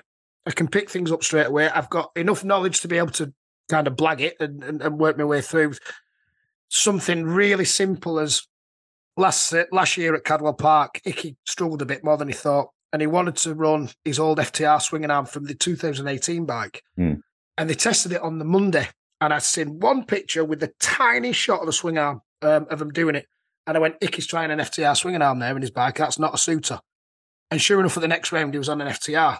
And that's why people ask my opinion on things, because I can see parts of bikes that people might not pick up straight away, but they also might not have the time because they they've got lives and I fucking don't. So sticking with social media, have you boys seen the state of fucking track day addicts? It has come alive in a big way. So let me get this right. Sighting lap, van, massive pile up. Is that what I'm reading? Yeah, so the van has been used as the vehicle to steward the sighting laps. Yeah. But someone either hadn't listened to the brief or just not registered with them. They've gone fucking hooning off and there's been a massive pile up. That's what I can take of it. But then they've jumped on social media and started slagging off about how a van's being used as... But then there's... Give it a day or two, jump on YouTube. What track was it at? One out in Spain. Yeah, was it Cartagena or something? I'm not sure. I just literally... You'll be able to jump on YouTube, type in the track, and you'll be able to watch someone's YouTube video and give it a few days. It will be back on Track Day Addicts. I can assure you of that. Yeah. But the entire page is just blown up with loads of fucking stuff. It's brilliant. But it's been... it was Almeria. It was Almeria. Was it Almeria? Was okay. It? Almeria, I was out there. Yeah. It's been brought up in a number of threads in one day on the same group, innit? Yeah. But when it blows up, doesn't it? Yeah. I think it's brilliant. Yeah, it's certainly, that's worth the entertainment value. And that genuinely is one place that I will stop off, because even if you're giving something factual, they will rip. Oh, yeah. But that's good. But that's what bike racing should be. It's about having the crack. And I think, like you say, these days when I'm on there and I'll give an opinion of something to someone that really doesn't have a clue, they're so sensitive, these Karens now, that you can't have the crack. I mean, there was points on certain places on Sunday where I was really winding folk up, going, "Oh, Karens are here," and the dummies that got spat out. Fucking hell. People just take it all too personally, don't they? Yeah. I mean, I don't know. I've never been on a track day where they've done sighting laps in the van, but surely it doesn't matter what it is. Big away fucking push bike, you're doing a sighting lap, you've got to follow whatever's in front of you, and they tell you. So why some licker decided not to look where he's going? Yeah. And cause that sort of carnage, and then going, "Oh, well, they shouldn't be doing it in a van." Well, they fucking should. It's I don't know. It's entertaining though, watching it all unfold on there. What's the backstory on this then? So someone was in a van where they've had an accident or something? So the circuit of, instead of using a safety car, I don't know, it's fucking broken down, got a flat tire, I don't know, speculating. But they've used a van instead as the marshalling vehicle for the sighting laps. Yeah. Fair enough. Somebody's not registered the fact that the van's doing the marshalling and just fucking gone hooning off, and there's been a big pile up. Fuck's sake. All right. Like Skittles. You gotta love it. I think but somebody was on about it on there today, and I did mention to him. I might not mention his name, but I said you could do a full race behind a fucking van and you still wouldn't fucking beat it. Adam Treacher, Treacle boy. I see that. Did you see it? I saw him claiming I'm not 6 foot. Well, bollocks. Honestly. He said we've got to get a measuring tape out. I keep sitting there. I keep coming up with like they used to do on Top Gear about the stick. Like, some say that he's this and that. Yeah. Well, he's got a fucking lot of that to come now. He's opened a can of worms, and it's like, today someone put something like, "You've wormed Harry up now, get ready." And I'm like, listen, if you pick a snake up and it bites you, you've no one else to blame but your fucking self, because you knew it was a snake when he picked it up. Oh, he's got it coming, that lanky twat. He comes. He's another one like Jamie. I met him actually in person for the first time at Brands Hatch the last round last year. It's 18th of October, and I'm one for wearing like tight fitting stuff and that. But fucking hell, it's fucking Baltic outside. He's coming in this kind of vest thing, looking like a fucking leprechaun at a boyzone that's got lost. And he's giving me shit about not being 6 foot. You can kiss my fucking swinger skin. And he rides a 600. No, not slagging off any other 600 riders, but this kid's about 17 stone and 6'8", and fannies around on a 600 because he's a fucking gassing fanny. And he's telling me I'm not 6 foot. Kid, keep your fucking throttle warm because I'm coming for you. Talking of 600, you had fun at the weekend, didn't you, Tom, in your 600? Yeah, it was all right. It was good fun. More fun on the 750, to be honest, on the Classic. Yeah. Oh, I seen that on Facebook, Tom. Yeah, what's the front end in that? Because it's not. Have you rode one of the proper Team Classic Suzuki ones? No, I not the S-Rad anyway. No, right. Not for sure.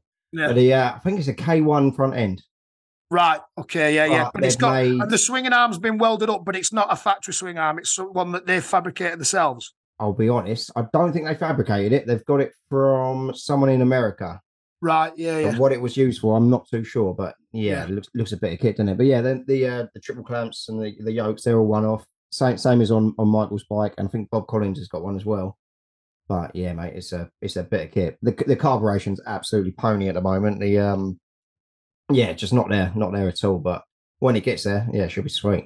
I mean, them, especially like you say, when you get the carburation right, them old S-Rads like that frame and stuff, and them they handle like a fucking dream. And it's not too much power, so you can really ride them things. The frame off them it's the same geometry as the RGV 500 from Swanson's era. That's where I didn't realise that. Right. Yeah, absolutely. That's what they were marketed as. When they come out in, God, I think I bought one in 94. 94, 96, yeah. I bought a 600, and that's how they were marketed. The frame geometry is exactly the same as Swanson's 500 of that era. I didn't realise that.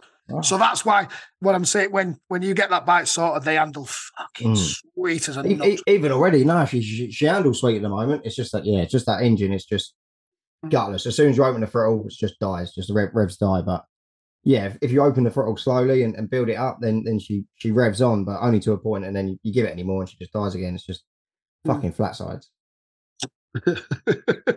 But we'll get there. And we got a guy called what's his name, Paul Bolton, working on it. He's worked with Kevin Schwantz. He's worked with load of top boys on the RGVs and whatever. So he'll get there in the end, I'm sure. Class. We put a bit of a call out on the last episode asking for people to leave us reviews, and we've had quite a few. We also asked for race reports to be sent in, and we've had a lad called Mickey Hanron, who you were racing with at the weekend, Tom, and he's included you in his race report. Fair enough. Something about you came flying past him, showed him a line, then you fucked off into distance, and then he came past you, dragging your ass out the gravel. Yeah, mate, well done, yeah. So anyway, this is his race review. So a quick voice note of my race weekend with NG Road Racing at Brands Hatch. I went out on the bike for the first time on Friday with intermittent weather. Missed a few sessions because of the weather changing. Got quite comfortable with the bike. Obviously, it was the first time out. Felt really good. Managed to turn up Saturday. Beat my PB from 2022 when I was there with Emsey in qualifying, and then beating it again in race one. Obviously, thank you to Tom anyway for giving me a tow when he lapped me. That was really nice of you. Managed to give me a good line, give me about half a second on a lap, so cheers for that. Sunday we went out, obviously it was raining, the weather was quite bad, intermittent, it was dry by the end of the day. I'm sure it was possibly Tom that fell off on the sighting lap, not sure, might have been. But no, really good result from the weekend. Just want a big thank you to you guys for doing your podcast. You're doing really well. Really appreciate it. It has helped me, even though I'm in my third year of racing. And also a big thank you to all my sponsors that helped me out and got me on the bike this year.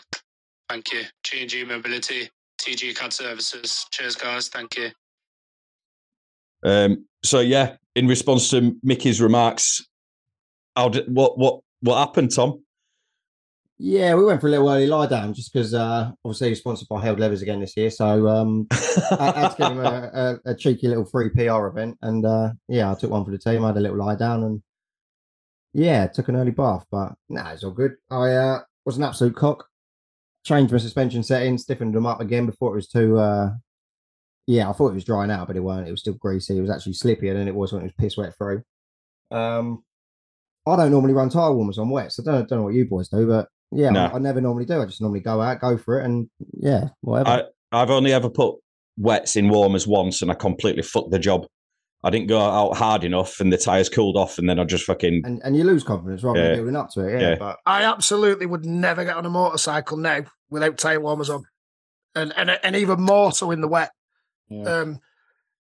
just because of the pure advantages that I found back when I was racing kind of properly, that, you know, they've gone for 55 degrees. And I've seen people go out and I'm like you, Tom, that don't put them in warmers, but fucking absolutely, my ass would fall right out. You've no chance. You've no chance. I've got, even back in the Superbike days, we've had a tyre warmer fail and they've sent me out on a brand new front that to hold is warm, but the tyre warmer's failed. And they're like, just do 3 laps and you'll be fine. I've done 3 laps coming, shaking like a shitting dog and just being a complete fanny. Yeah, just no. You know, that's where the modern day stuff's gone to. Not traction control and that. We're such fannies that I can't ride if my tyres aren't warm. Fucking hell. Do you not think that's psychological though? 100%.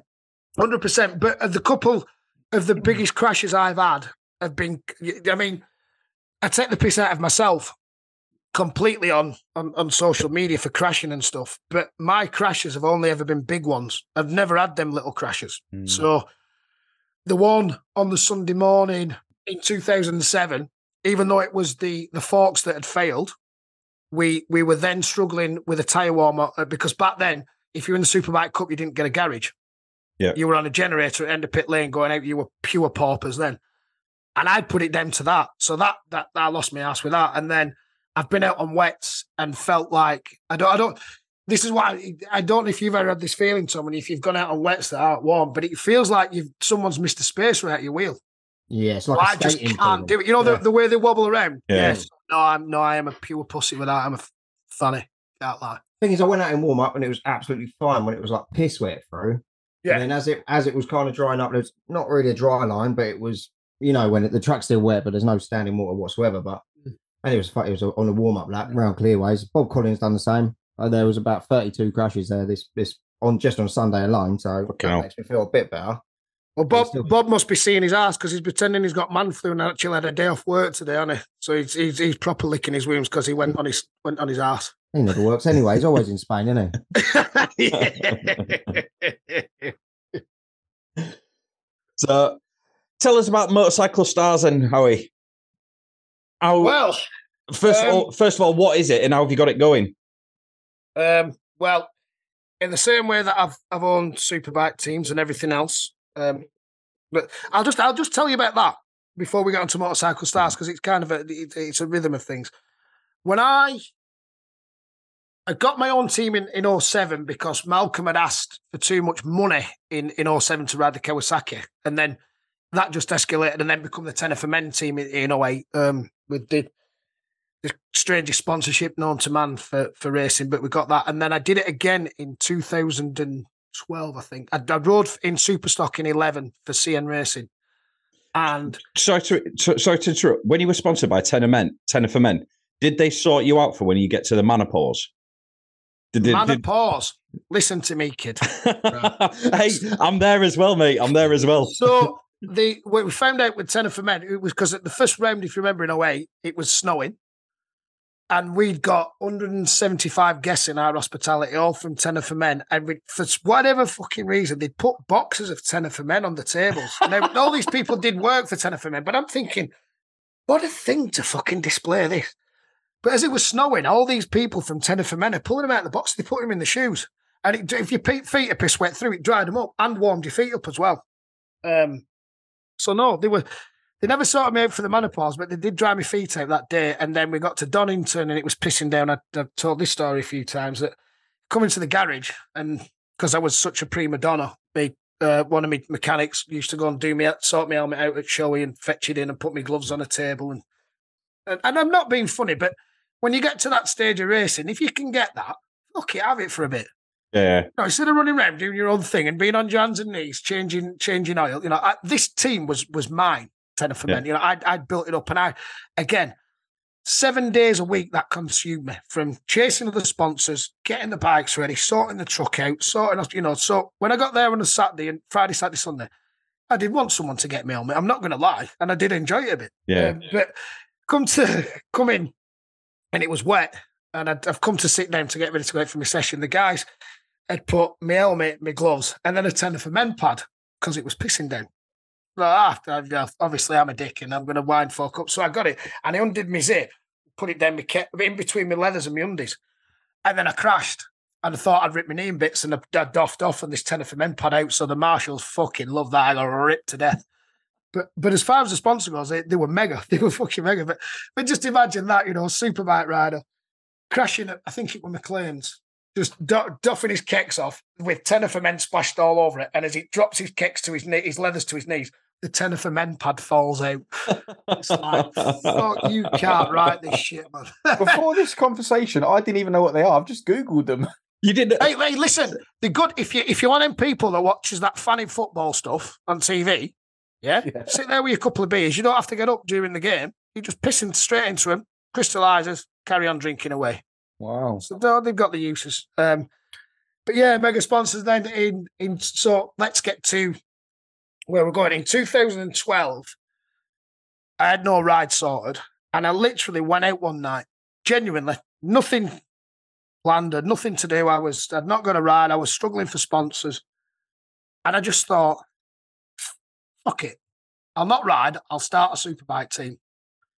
And within 12 hours of that thought in my head in a pub, I had a truck sorted to rent for the season.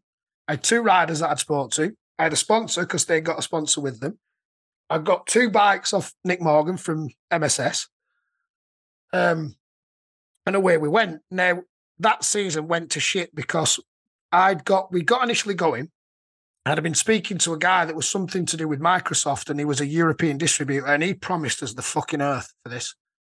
And he came to Alton Park and stood there in front of the whole garage and went, guys, your season's going to be mega. Wait till you get this money. And it was £250,000 this. And he left Alton Park with his wife and never answered the fucking phone to me again. And about 3 rounds later, I was on my life. I was sat at home. The truck had gone to whichever race meeting. I had 70p on the table and that was me. Wow. Nothing. I'd spent everything, every month, every penny I'd ever earned in my life. He'd said, keep going and I'll sort you this money out. So I threw everything out and more, got myself in debt, and I was sat there with 70p on my table and that's all I had in the world with a race team at fucking whichever racetrack. Fuck. Yeah. So, How the fuck did you dig yourself out of that hole? Fucking slowly. Luckily, massive, massive kudos or thanks to Nick Morgan at the time. He took the bikes back and sorted that. And I'd give him a chunk of money for them, but they still weren't paid off. And he went, we'll call that rent.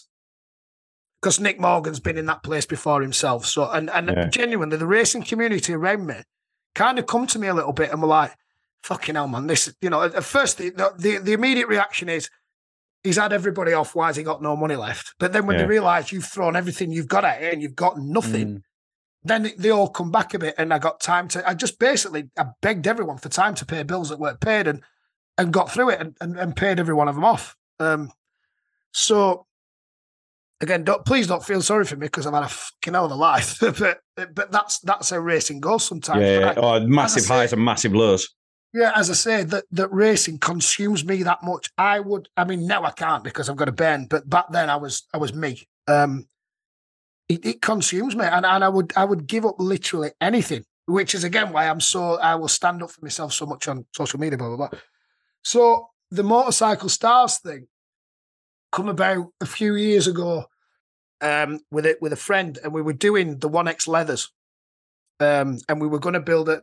I wanted to build a brand of something, which was Motorcycle Stars, where we'd come and fix, you'd bring your race bike to us and we'd fix it. But while you were there, there's a restaurant, and I want it to be like a full biker hub community thing. And then it kind of never really took off, and I moved to where I am now with the girlfriend, and I'd got a couple of bikes to fix for friends, and I thought actually now might be the time. And I spoke to a guy that's named my business partner, and it's what we're building up. But this whole Motorcycle Stars thing is I want it to become a one-stop shop. Yeah. Where if you need any help for racing, be it clothing, sorting your bike out, getting parts, the whole shebang, that you can go, right, we can go to where I might direct you to somebody else and not make a penny off it. But, I don't, if you'll have seen on my social media a couple of the bikes that I've built lately, but I don't build engines, and I don't profess to say that I can build engines. So I'll put you onto Crowe if you've got a BMW. And Crowe doesn't know this or any of them, but I know enough people. Do now.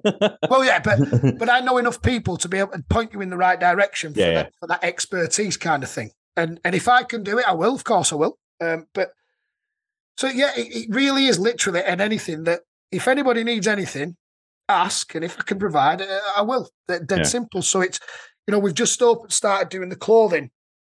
The people are not going to see this, but you guys can. We've done this Motorcycle Stars clothing, and we've got a lot of our stuff branded up. I've got a Superbike team that's taken our clothing, and I want to be able to make that again accessible to club racers.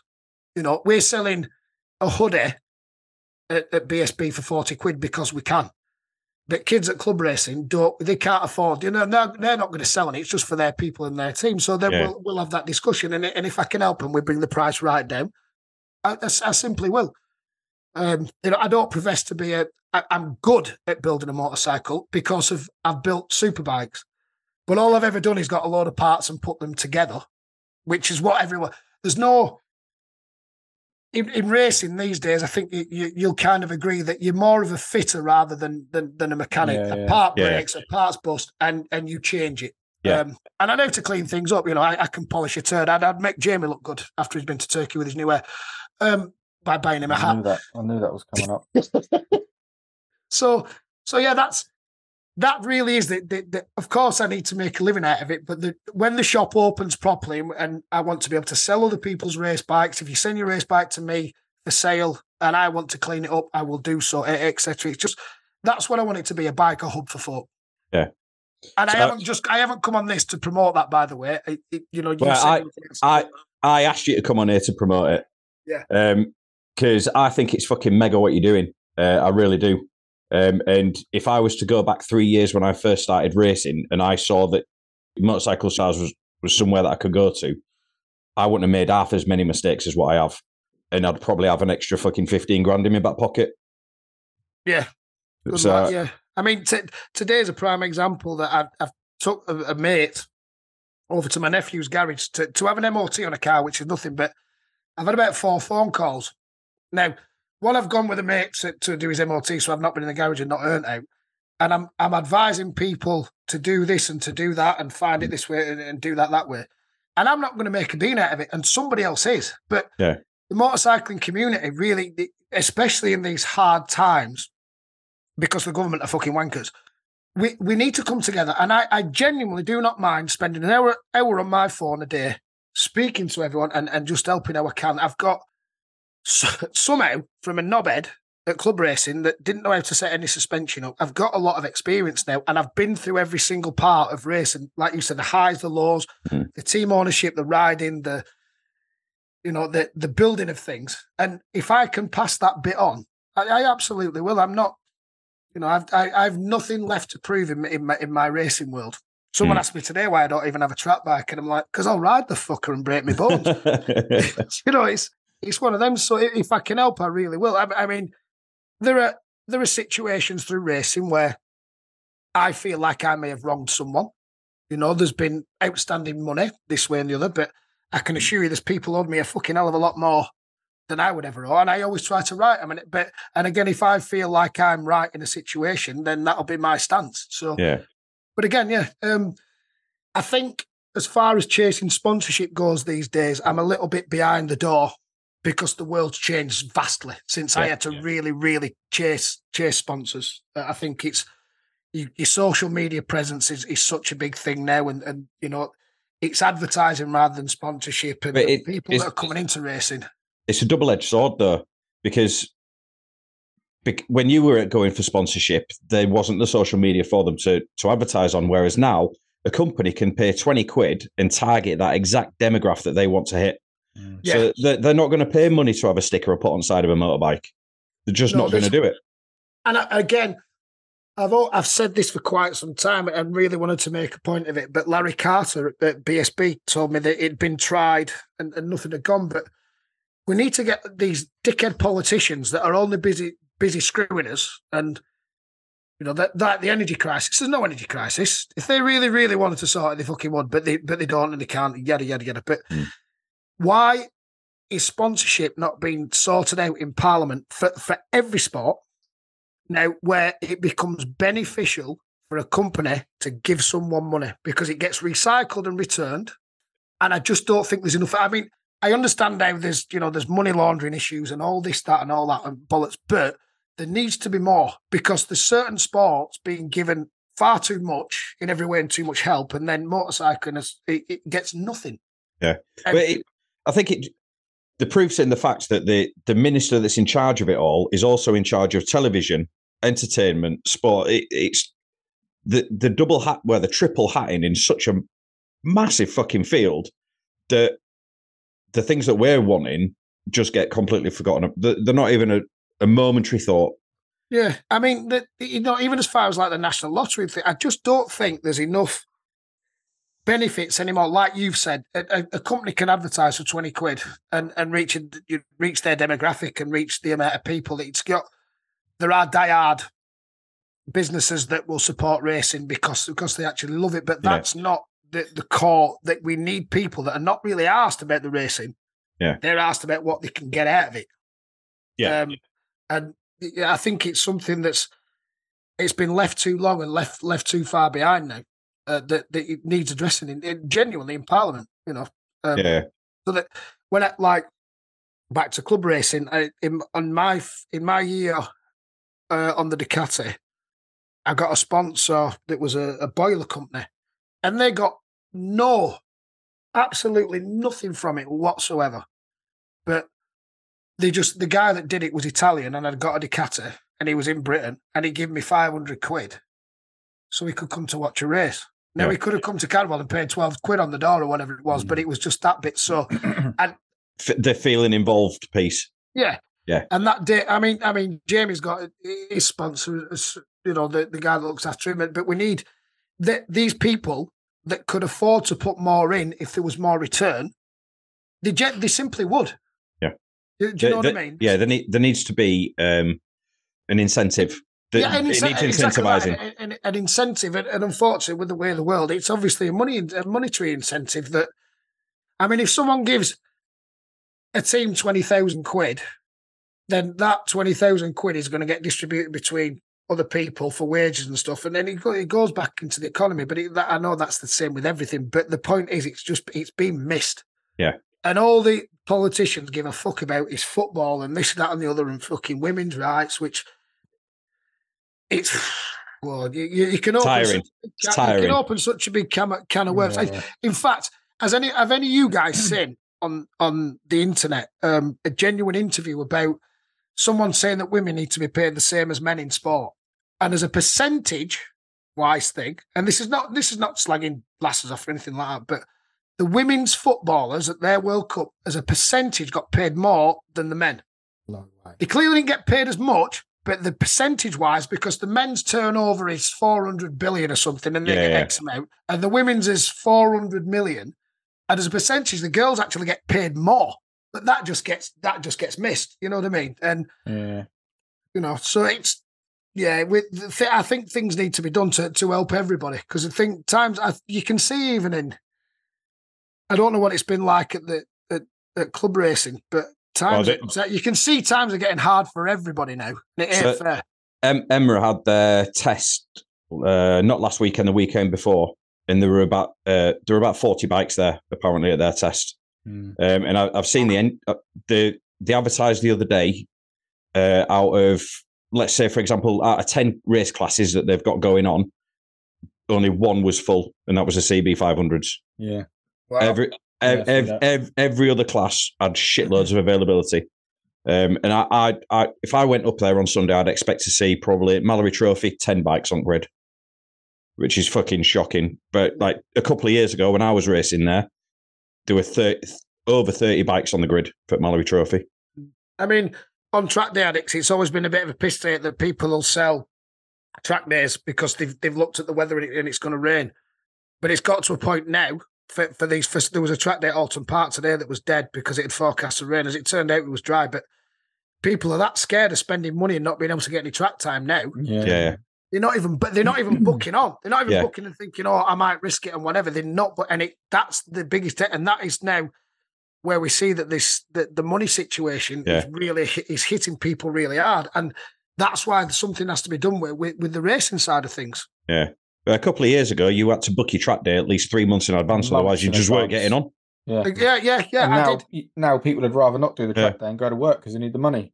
So I went to Alton Park last week. I'd not booked a track day. I just went up there to see Aaron, and the track was fucking dead. I reckon there were 10 bikes going around across all the groups. So I believe it was pretty much the same today, you know. Was it? I was supposed to go up, but obviously I was doing this and ended up being busy. I was going to go and give a kid an hand, yeah. I just went into office, paid a few quid, and got on for afternoon. But yeah, it's fucking mad. But that's where it is now. You don't need to book a track day. You can literally roll up on the off chance, and you will get on. Yeah. Before I always used to do that. I never used to book on. I would just turn up on the day and try and book on. And last year was my comeback ride. I went to Anglesey, and it got to dinner time, and I went and seen Mark from No Limits, and it was like 50 quid for afternoon. Paid him, and the second that fucking my card hit the card machine, it pissed down. And I'd gone on a bike I'd built and I had no wet smell. Like, well, that's 50 quid up the fucking sweat. And remember, I'm from Yorkshire, so 50 quid to me, I was out. I'd spent 3 days in bed recovering from that fucker. But then I did one later on in the year. I had a ZX10 in the garage, and I took that down to Alton Park, and again, just paid on for the afternoon. And it was shocking the amount of availability that there was that there never used to be. Yeah. You know, it's quite scary. Really, I don't think it's sustainable at all. No, because the price of track time is going up. As in, the No Limits will be paying more and more for the track time that they use, and if they're not getting the numbers, it was fucked. So that'll reduce it. That'll condense the amount of track days, and it'll just go further and further down. Yeah, it's scary. Yeah.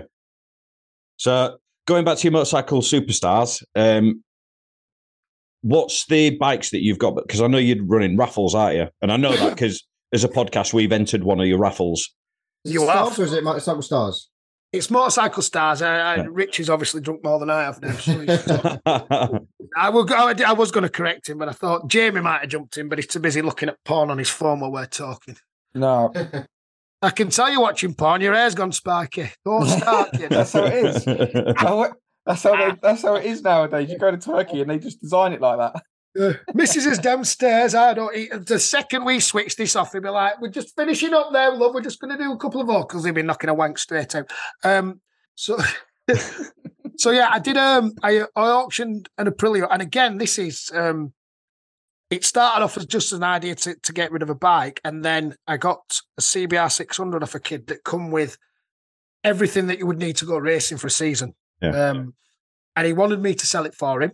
And I said, James Nutt is called, I'll give the kid a mention.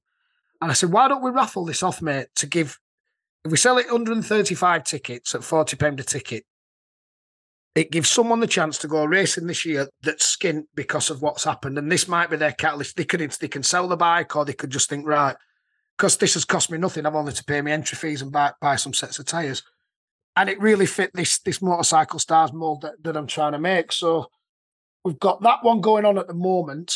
But unfortunately, because I'm a dickhead, I got banned off Facebook for a month at Christmas. And I was banned for 57 days after as well. So every algorithm they see, it kind of kicked it in the nuts a bit. But we've now got, we're buying an actual proper competitions company that reaches out to a lot more people, and there'll be a lot more going on. But we are still trying to get rid of the CBR 600 that you have bought a ticket for. And you mentioned that you've got a plan for that, which I'll let you tell everyone about. So if our number comes out, I think was it 111? Was it 111? Our ticket number, I think. Can't remember. But anyway, if we get drawn out the raffle and we as a podcast win that bike, what we're going to do is give it away to a listener.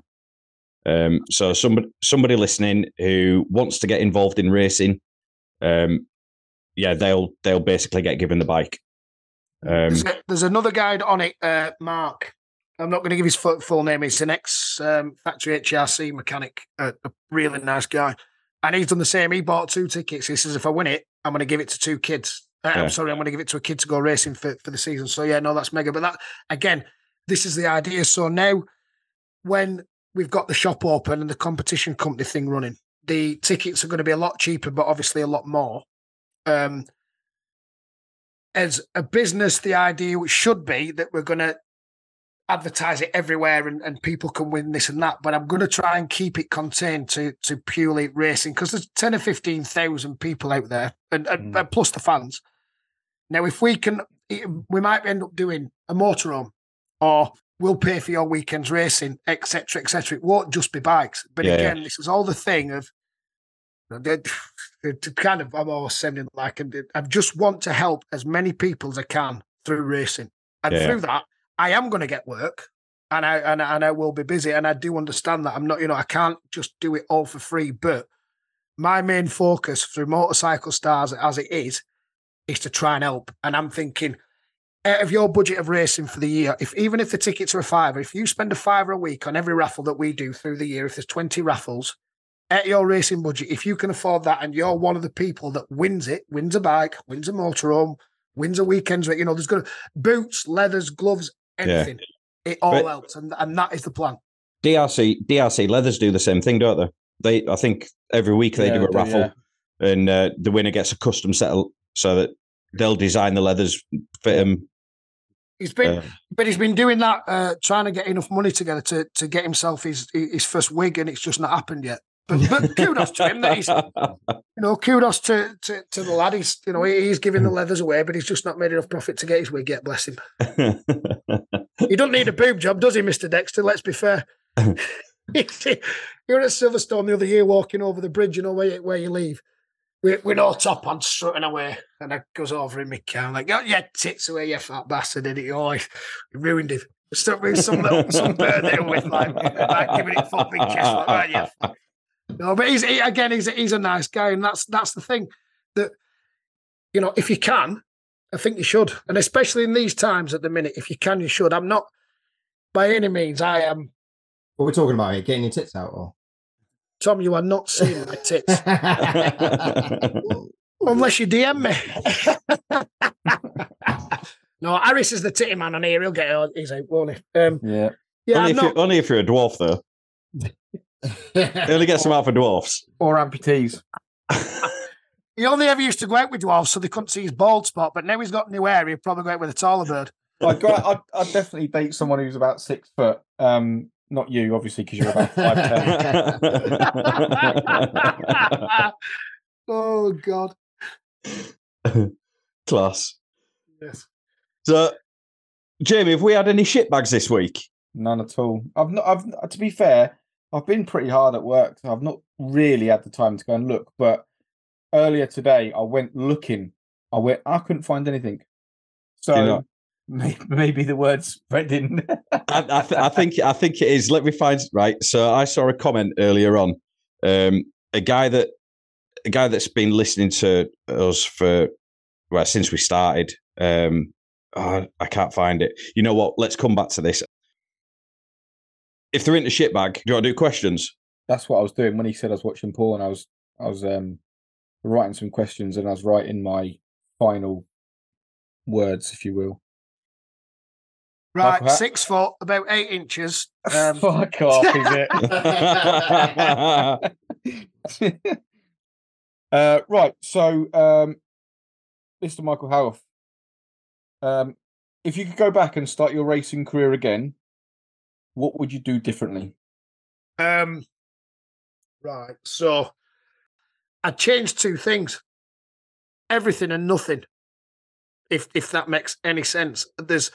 I've learned so much through the mistakes I've made that, I should have done another year at club, and maybe I should have done a year at Superstock before I went straight into BSB, etc. But then I look back and think, but did I achieve exactly what I wanted to? And then probably achieve more, so then I would change nothing. So it's, it's one of those questions that I can't really definitively answer, because of course, if you look retrospectively, there's things that could have been done differently and better, and monetary things and all sorts. But really, I'm here now. I can't change it. And I had a blast. So, it's a bit of a cop-out, that answer, but that's the answer I'd give.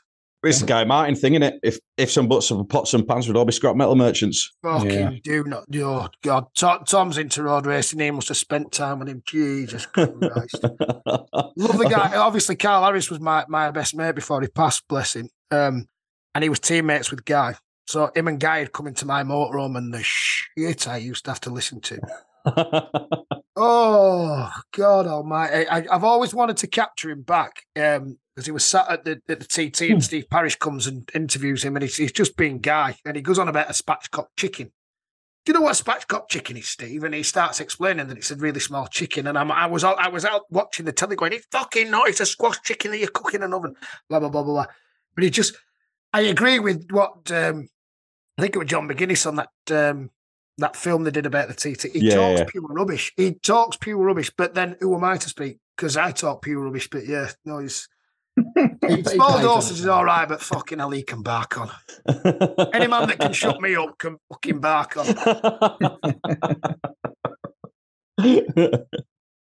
So, you obviously know that I like dwarfs and amputees. What's your favourite type of porn? And I'm specifically asking that because I know your missus in the next room and you're dead red in the face right now. You don't want to answer the question. We're now going to questions. It's kind of live because this will go out on Friday, but Jamie's just asked me what my favourite type of porn is, knowing that you're sat there. But like, guys, she's like 8. I love how he's struck prick with the fake hair sat there. Done this deliberately. I love how you've just asked permission. Asked permission to him because he thought he nicked a passport and fucker. So he can answer the question without getting told off and grounded. What's my favourite type of porn? It's the one where she sends me pictures of her bum. No. I can't answer that, Jamie. Fucking hell. I kind of like my missus and my child and my house and my livelihood. Yeah, dick. I'll DM you later and tell you. She text me now. She's only sat 8 feet away. I swear to God, my missus has just texted me, who's 8 feet away, and gone, my favourite type of porn, as in me, is dwarf. When you say she's 8 foot away, she's probably more 5 foot, but you don't know the lengths, no distances, do you? Telling you, Jamie, I am 6 foot. And we shall have this. We shall have this. And I didn't have to go to Turkey to get my hair to gain a couple of inches, did I, kid? That is a good inch and a half, 2 inches there. Honestly, that is rocking. Listen. Have you noticed how he's got his headphones so it doesn't touch his wig? You knew me before I got this done. I was bald up to here. I preferred you that way, I think. Much less confidence, easier to rip. Yeah. Are we likely to see you racing again, even at at club level? The dream, yes. The realism, probably not. Boom! Here we go. Next year, CB 500. Come and race with us. Can't ride them. That's not even just for shits. Not even just for shits and giggles. No, because I am really that bad.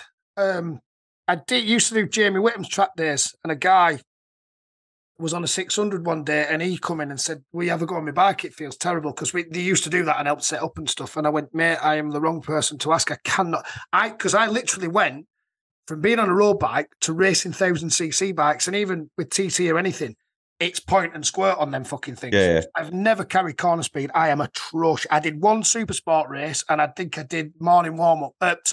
The FP1 at Brands, and did the morning. I got off it like I can't do this. So no, I'm absolutely god awful on them. So I couldn't. So it wouldn't be CB 500. I have thought this season that when the business is up and running like properly in its workshop, I might build myself a super stock spec bike and try to do a couple of rounds at the end of the year. But I highly doubt it. One, I'm probably not fast enough anymore. I mean, I did a track day last year and held my own as I thought, but no, you didn't. You what? No, you didn't. You messaged me, said you're probably faster than me. Well, I tried to make you feel a little bit better about yourself because you were having a bad day because your hair wouldn't fucking go. I've got something come up here now. What's happening here? Sorry, I'm going to have to grab the missus. Missus, yeah. What's happening? iCloud or something. How do I get rid of that? I can't see Richard's wonderful face. Not asked about seeing Jamie. Yeah. I've just hit that and it won't go away. Oh, there we go. Oh, then it's straight back to Jamie. Hi. Hi. Hi. Hi. Hi there. You dwarf porn loving motherfucker. Right. You might need to edit a bit of that out. So, No.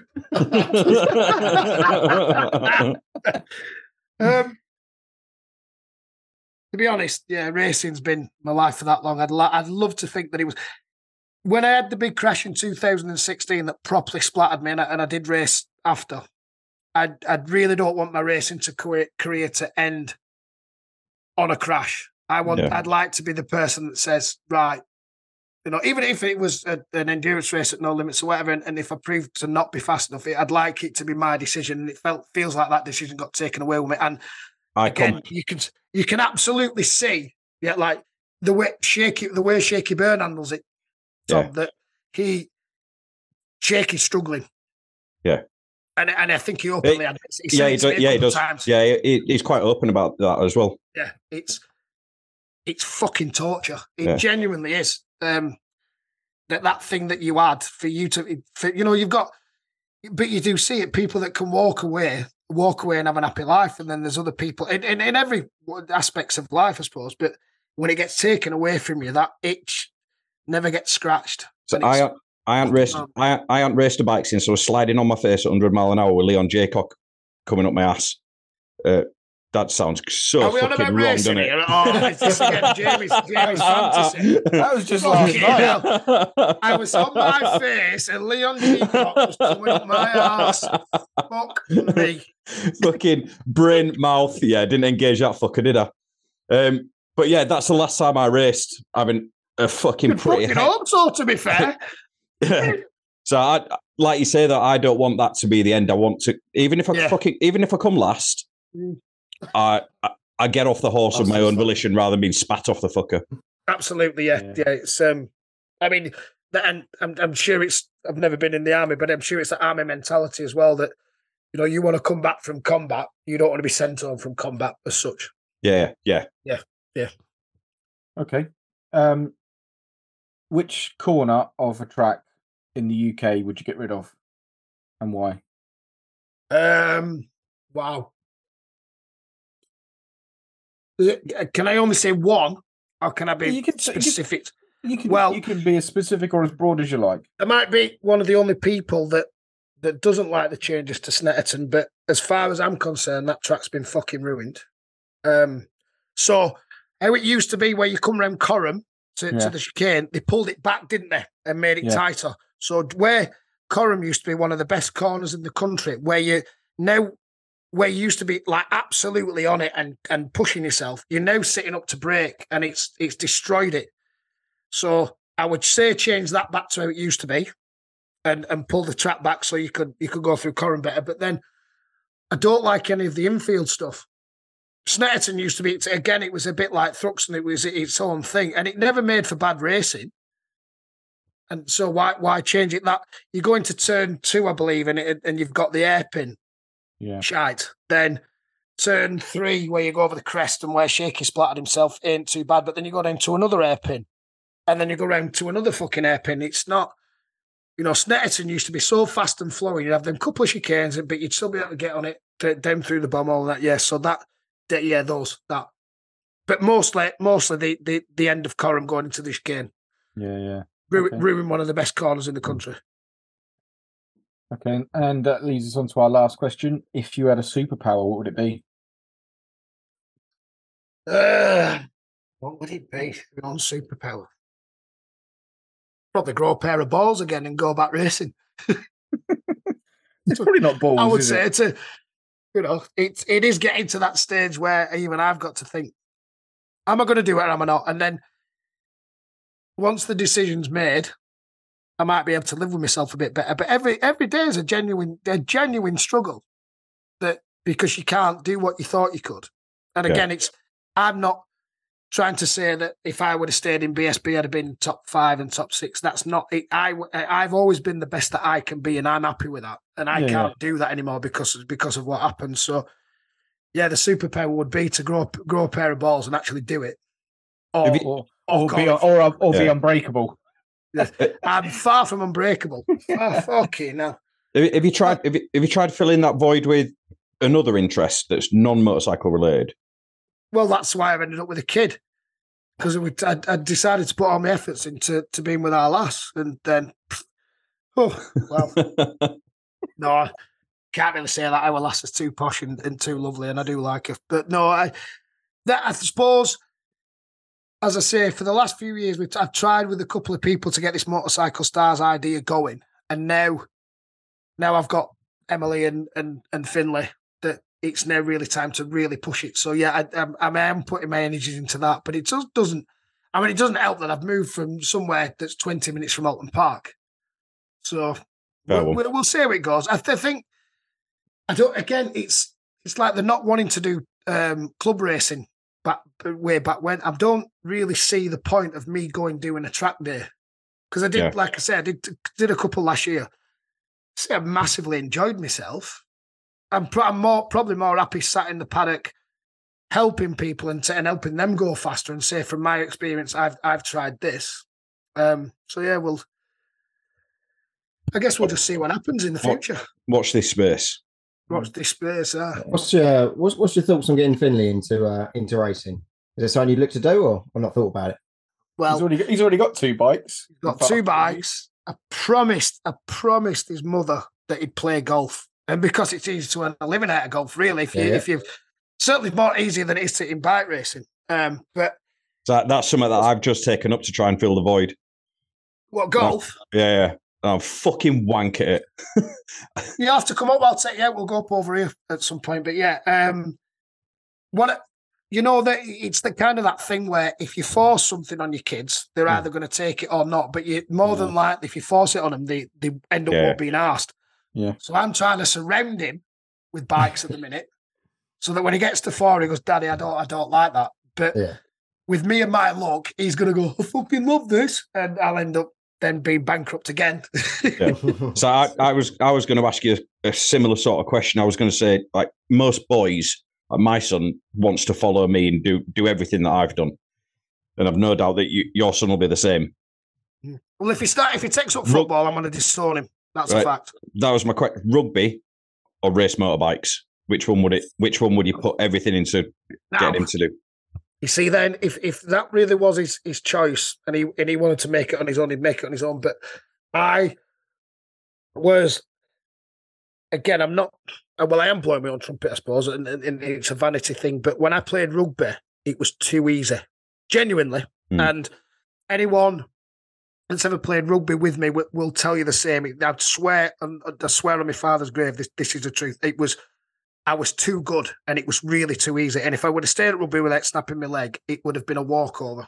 And now I'd be retired and living in the Bahamas somewhere with a good wage. What team would you want it to finish with? At rugby, I just wanted to go to Wigan, and I mean they did bring the wage price cap in when I kind of turned pro, but genuinely, every single time you would have seen me on a pitch doing whatever I did, I would not be enjoying it.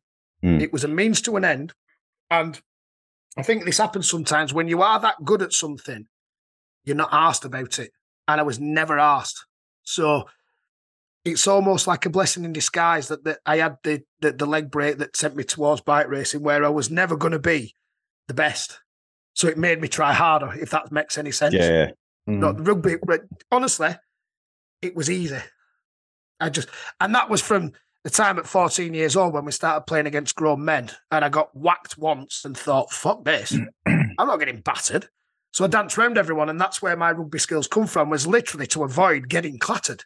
And then learned how to tackle when I got a bit older. So yeah, if he really wanted to play rugby, and looking at the size of his hands, he could. I wouldn't dissuade him from it, but I've just got this feeling that I don't want him to go racing and feel like he's on the. I mean, Valentino Rossi said it, didn't he? He's got a little girl, and he was happy with that. because the pressure on his little girl now is zero. If he'd have had a little boy, fucking hell, can you imagine? All everyone would have said for the next 20 years, when's he going racing, when's he going racing, when's he going racing. Now, I'm not putting myself in the same thing as Valentino Rossi, but within my little community of my friends, that's all they're saying now. Yeah. Like, when's he going racing, when's he going racing? And I feel like it's something that he doesn't need. So he either will or he won't, and I'll back him either way. But to be fair, golf is the future. He's my retirement fund. If he's fucking useless, he'll get adopted. So we asked on our social media for listeners to post some questions up. Obviously, we've already said about the one about your height. But Aaron... 6 foot. 6 fucking foot. So Aaron's messaged me today, and he wants to ask you, one BSB team, past or present, one UK circuit, and one tyre make and compound. Which one are you going for? Right. Team, Paul Bird, because I know Birdie, and for all the stick he gets, the people that don't know, again, about the fans from racing that don't know the insides and outs, the amount of people that guy's actually helped. I mean, he can be a dick at times, but yeah, but I'd love to have raced for Birdie.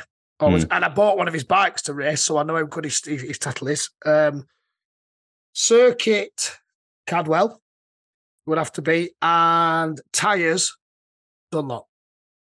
Because I'm not affiliated to any tyre manufacturer, and like it or not, Pirelli's a fucking shit. They've got a little bit better over the last year or two because they've stole one of Dunlop's tyre technicians or whatever to make the front tyre a bit better.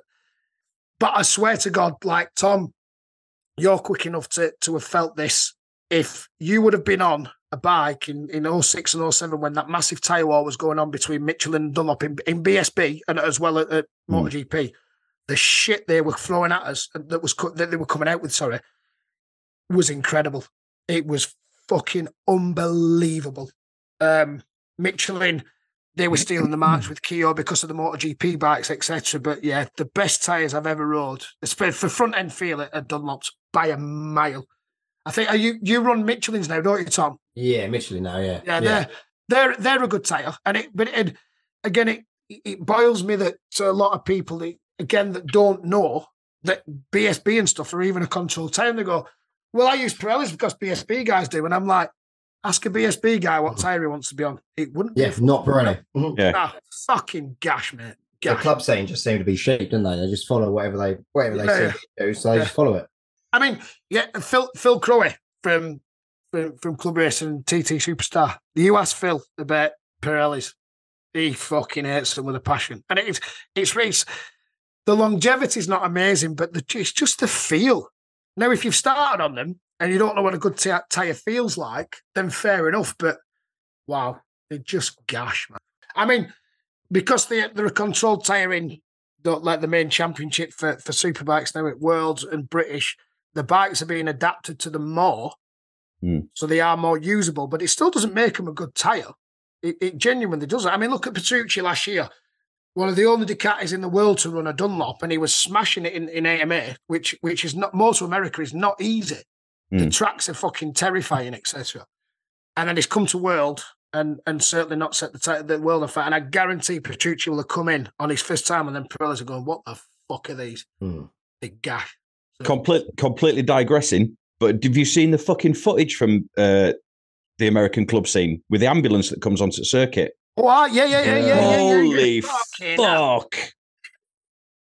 During what happened to Mark Coates, isn't it? Nicky Coates' older brother, in I think it was Mandela in Ireland, that an ambulance come onto the track or a car, and he actually hit it, and that ended, and he was riding for Kenny Roberts at the time for the Marlboro Yamaha team. And that ended him. Ended him. Fucking hell, yeah. If you not seen America, could you imagine skating through all that grass and falling off and getting up at the end and thinking, actually, I'm all right. Oh, the money I'm going to earn here. Yeah. In America, can you imagine the money he's going to fucking get? Yeah. Have you not seen the clip, Tom? No. So they complete the opening lap, and as they're coming right out of the final corner to start the second lap, one of those big fucking American ambulances it starts to come on the circuit, and then the driver is like, "Shall I go? Shall I go? Shall I?" And he just crawls out, smack bang into the centre of the start-finish line. You got the R1 that's leading, fucks off, just don't glance the bonnet, goes in front of the bonnet and just tumbles at fucking vast rate of knots. And the guy that's in second tries to go behind the ambulance, but he has to jump ship, bounces down the fucking pit wall, and the bike glances the back and takes a rear bumper off the ambulance. It's ridiculous. And this is in AMA as well. This is No, it wasn't AMA. I don't think it was American version of club racing. Yeah. But even so, like the front of the club scene over here, they're what? Yeah, you'd never get it, would you? They're what? 3-4 seconds? Well, 2 or 3 seconds behind BSB times. He's having a piss in the back there. That's fucking mega. Yeah, we have a toilet and a wet room downstairs, kids. You know, I live in Cheshire. I'm posh, mate. Fuck off. Just you peasants are sat in bedrooms and all that shit. Did your dad never say put wood in all? Put wood in all? No, I didn't think you'd hear me, but there you go. All right.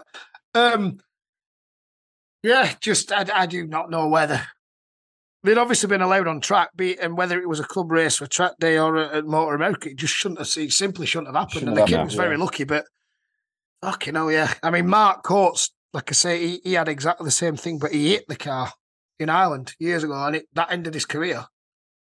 And his little brother Nicky Coates has done quite well.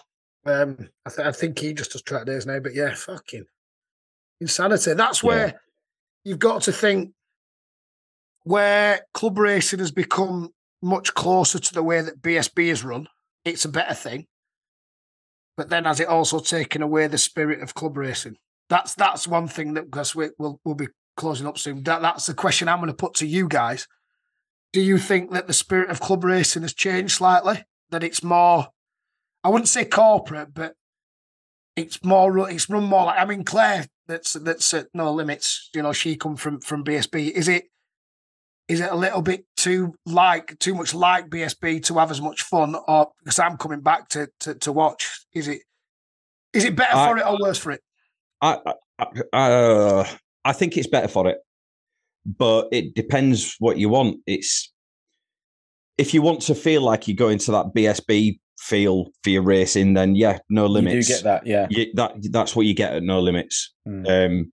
Whereas, like, I did a lot of racing at Darley Moor, and that for me felt like I was stepping back in time to the days of when my dad was banging on about club racing, like somebody spannering by themselves in the back of a van type stuff.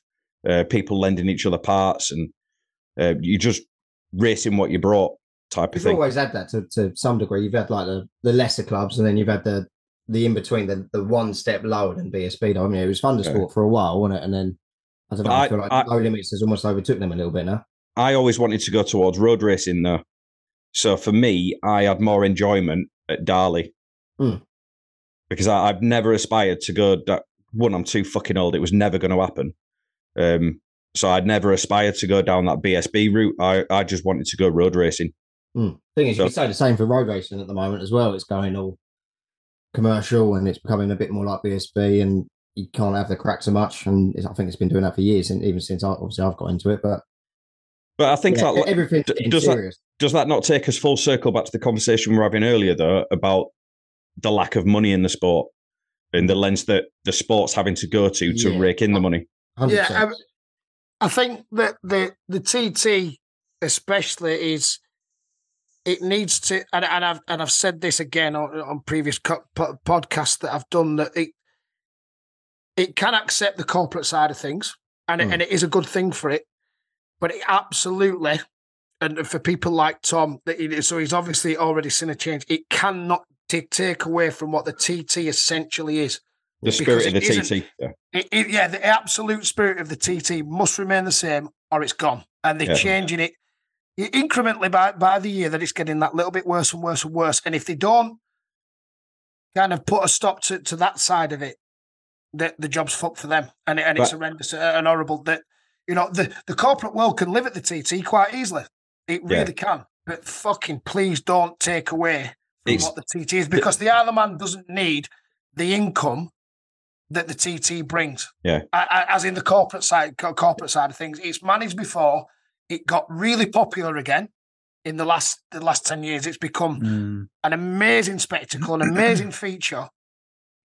So please don't get fucking greedy and ruin it, because we need kids like Tom out there and your privateers and teams ringing kids up at the last minute to come out there and ride things, even like Forrest done on the classics last year, etc., etc. It needs to stay as that. And if it changes and it's only about the top 10, it's fucked. Yeah. You can't run it as 20 riders, can you? I think the biggest risk to racing in the Isle of Man is the Manx. It's the spirit of the Manx that we can't lose, because the Manx. Well, if they fucked that already, as far as I'm concerned, that needs pulling back in line, and someone needs to that needs a full reset, because the Manx is just a fucking that is a proper cock show at the minute. No newcomer race. Who thought it was a good idea to take away the newcomers race? Just fucking absolutely off the tits, as far as I'm concerned. It's It's because it's not that type of rider they're trying to attract anymore. The type of rider that would go to the newcomers race at the Manx, they're not trying to attract that type of rider. They're trying to attract your Glen Irwins and whatever. But it's like any business model. If you turn recruitment off, it's hard as fuck to turn it back on. Not going to last. And there'll come a point where your natural attrition you end up with fucking nobody. Yeah. In 2008 at Alton Park, when I was with the Tenna team, Paul Phillips and Milky made a point. They came to our garage, the Tenna team, and come in and asked me if we wanted to do the TT, and basically said, we'll pay for this, we'll pay for this, we'll pay for this, we'll give you this, we'll give you that. Here's a DVD, have a DVD, because it's that fucking long ago. Have a watch of it and see what you think. And I'd always really wanted to do it, but I'm that pussy that never did, and for whatever circumstances. And then I think about 2 years later, I went and found them at the bike show at the NEC. And because I didn't have this big thing behind me, they weren't fucking interested. And that's when I saw the beginning of the end for it. And they need to get a grip of it. They really do. Because it's just something that you can fly out or go on the boat or do whichever way you get there and spend a few days there. And it really gives you a feeling of what motorcycle racing is. So just do not corporatise it that much, and they can both live in a perfect harmony. Like the paddock and the corporate can be separated. Just don't take it away from the kids that, like Tom, that are giving everything for it. Yeah, 100%. Fuck it, you know what I mean? So yeah.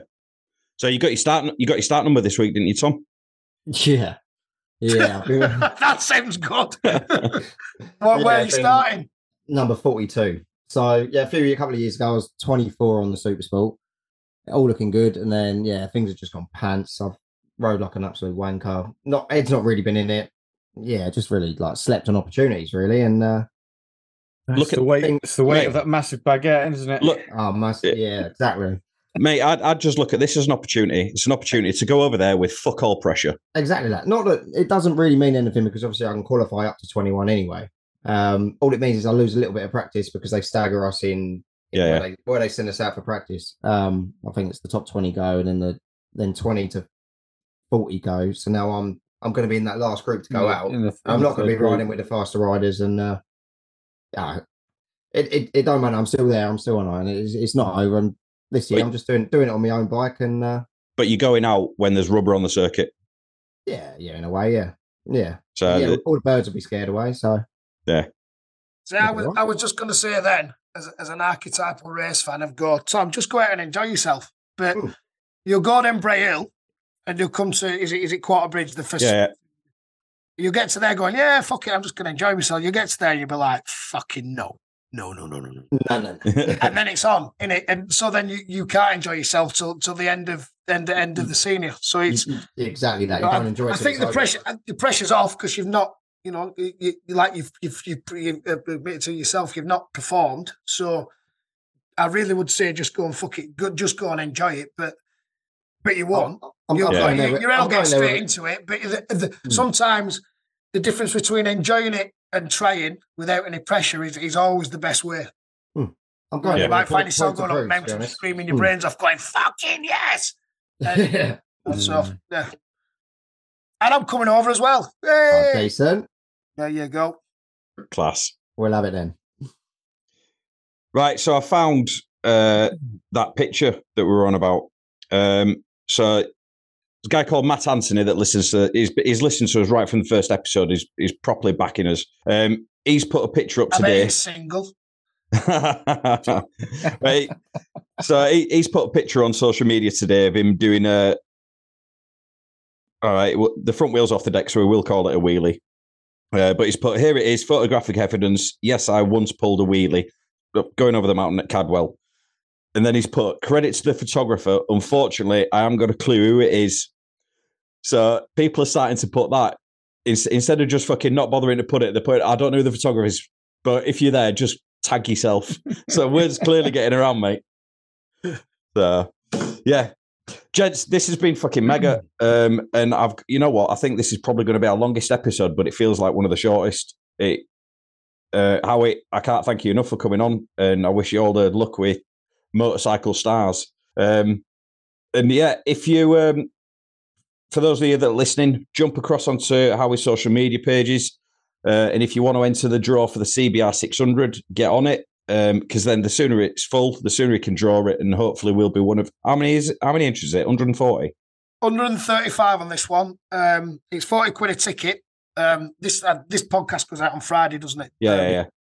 I'm going to do kind of a relaunch thing on Friday night and then again on Sunday. So it's there on my social media pages. But please admit, and again, genuinely, even if you don't want to buy fuck all or you don't want to have your bike fixed by me, if you have any questions, just get in touch. And if I can help, I will. And if I can point you in the direction, that is genuinely, as much as me trying to earn a crust, is what Motorcycle Stars are set up for. It's time for me to give back to the sport that give me everything. You know, the highs, the lows, the losses, the fun, the everything. So honestly, I will help you.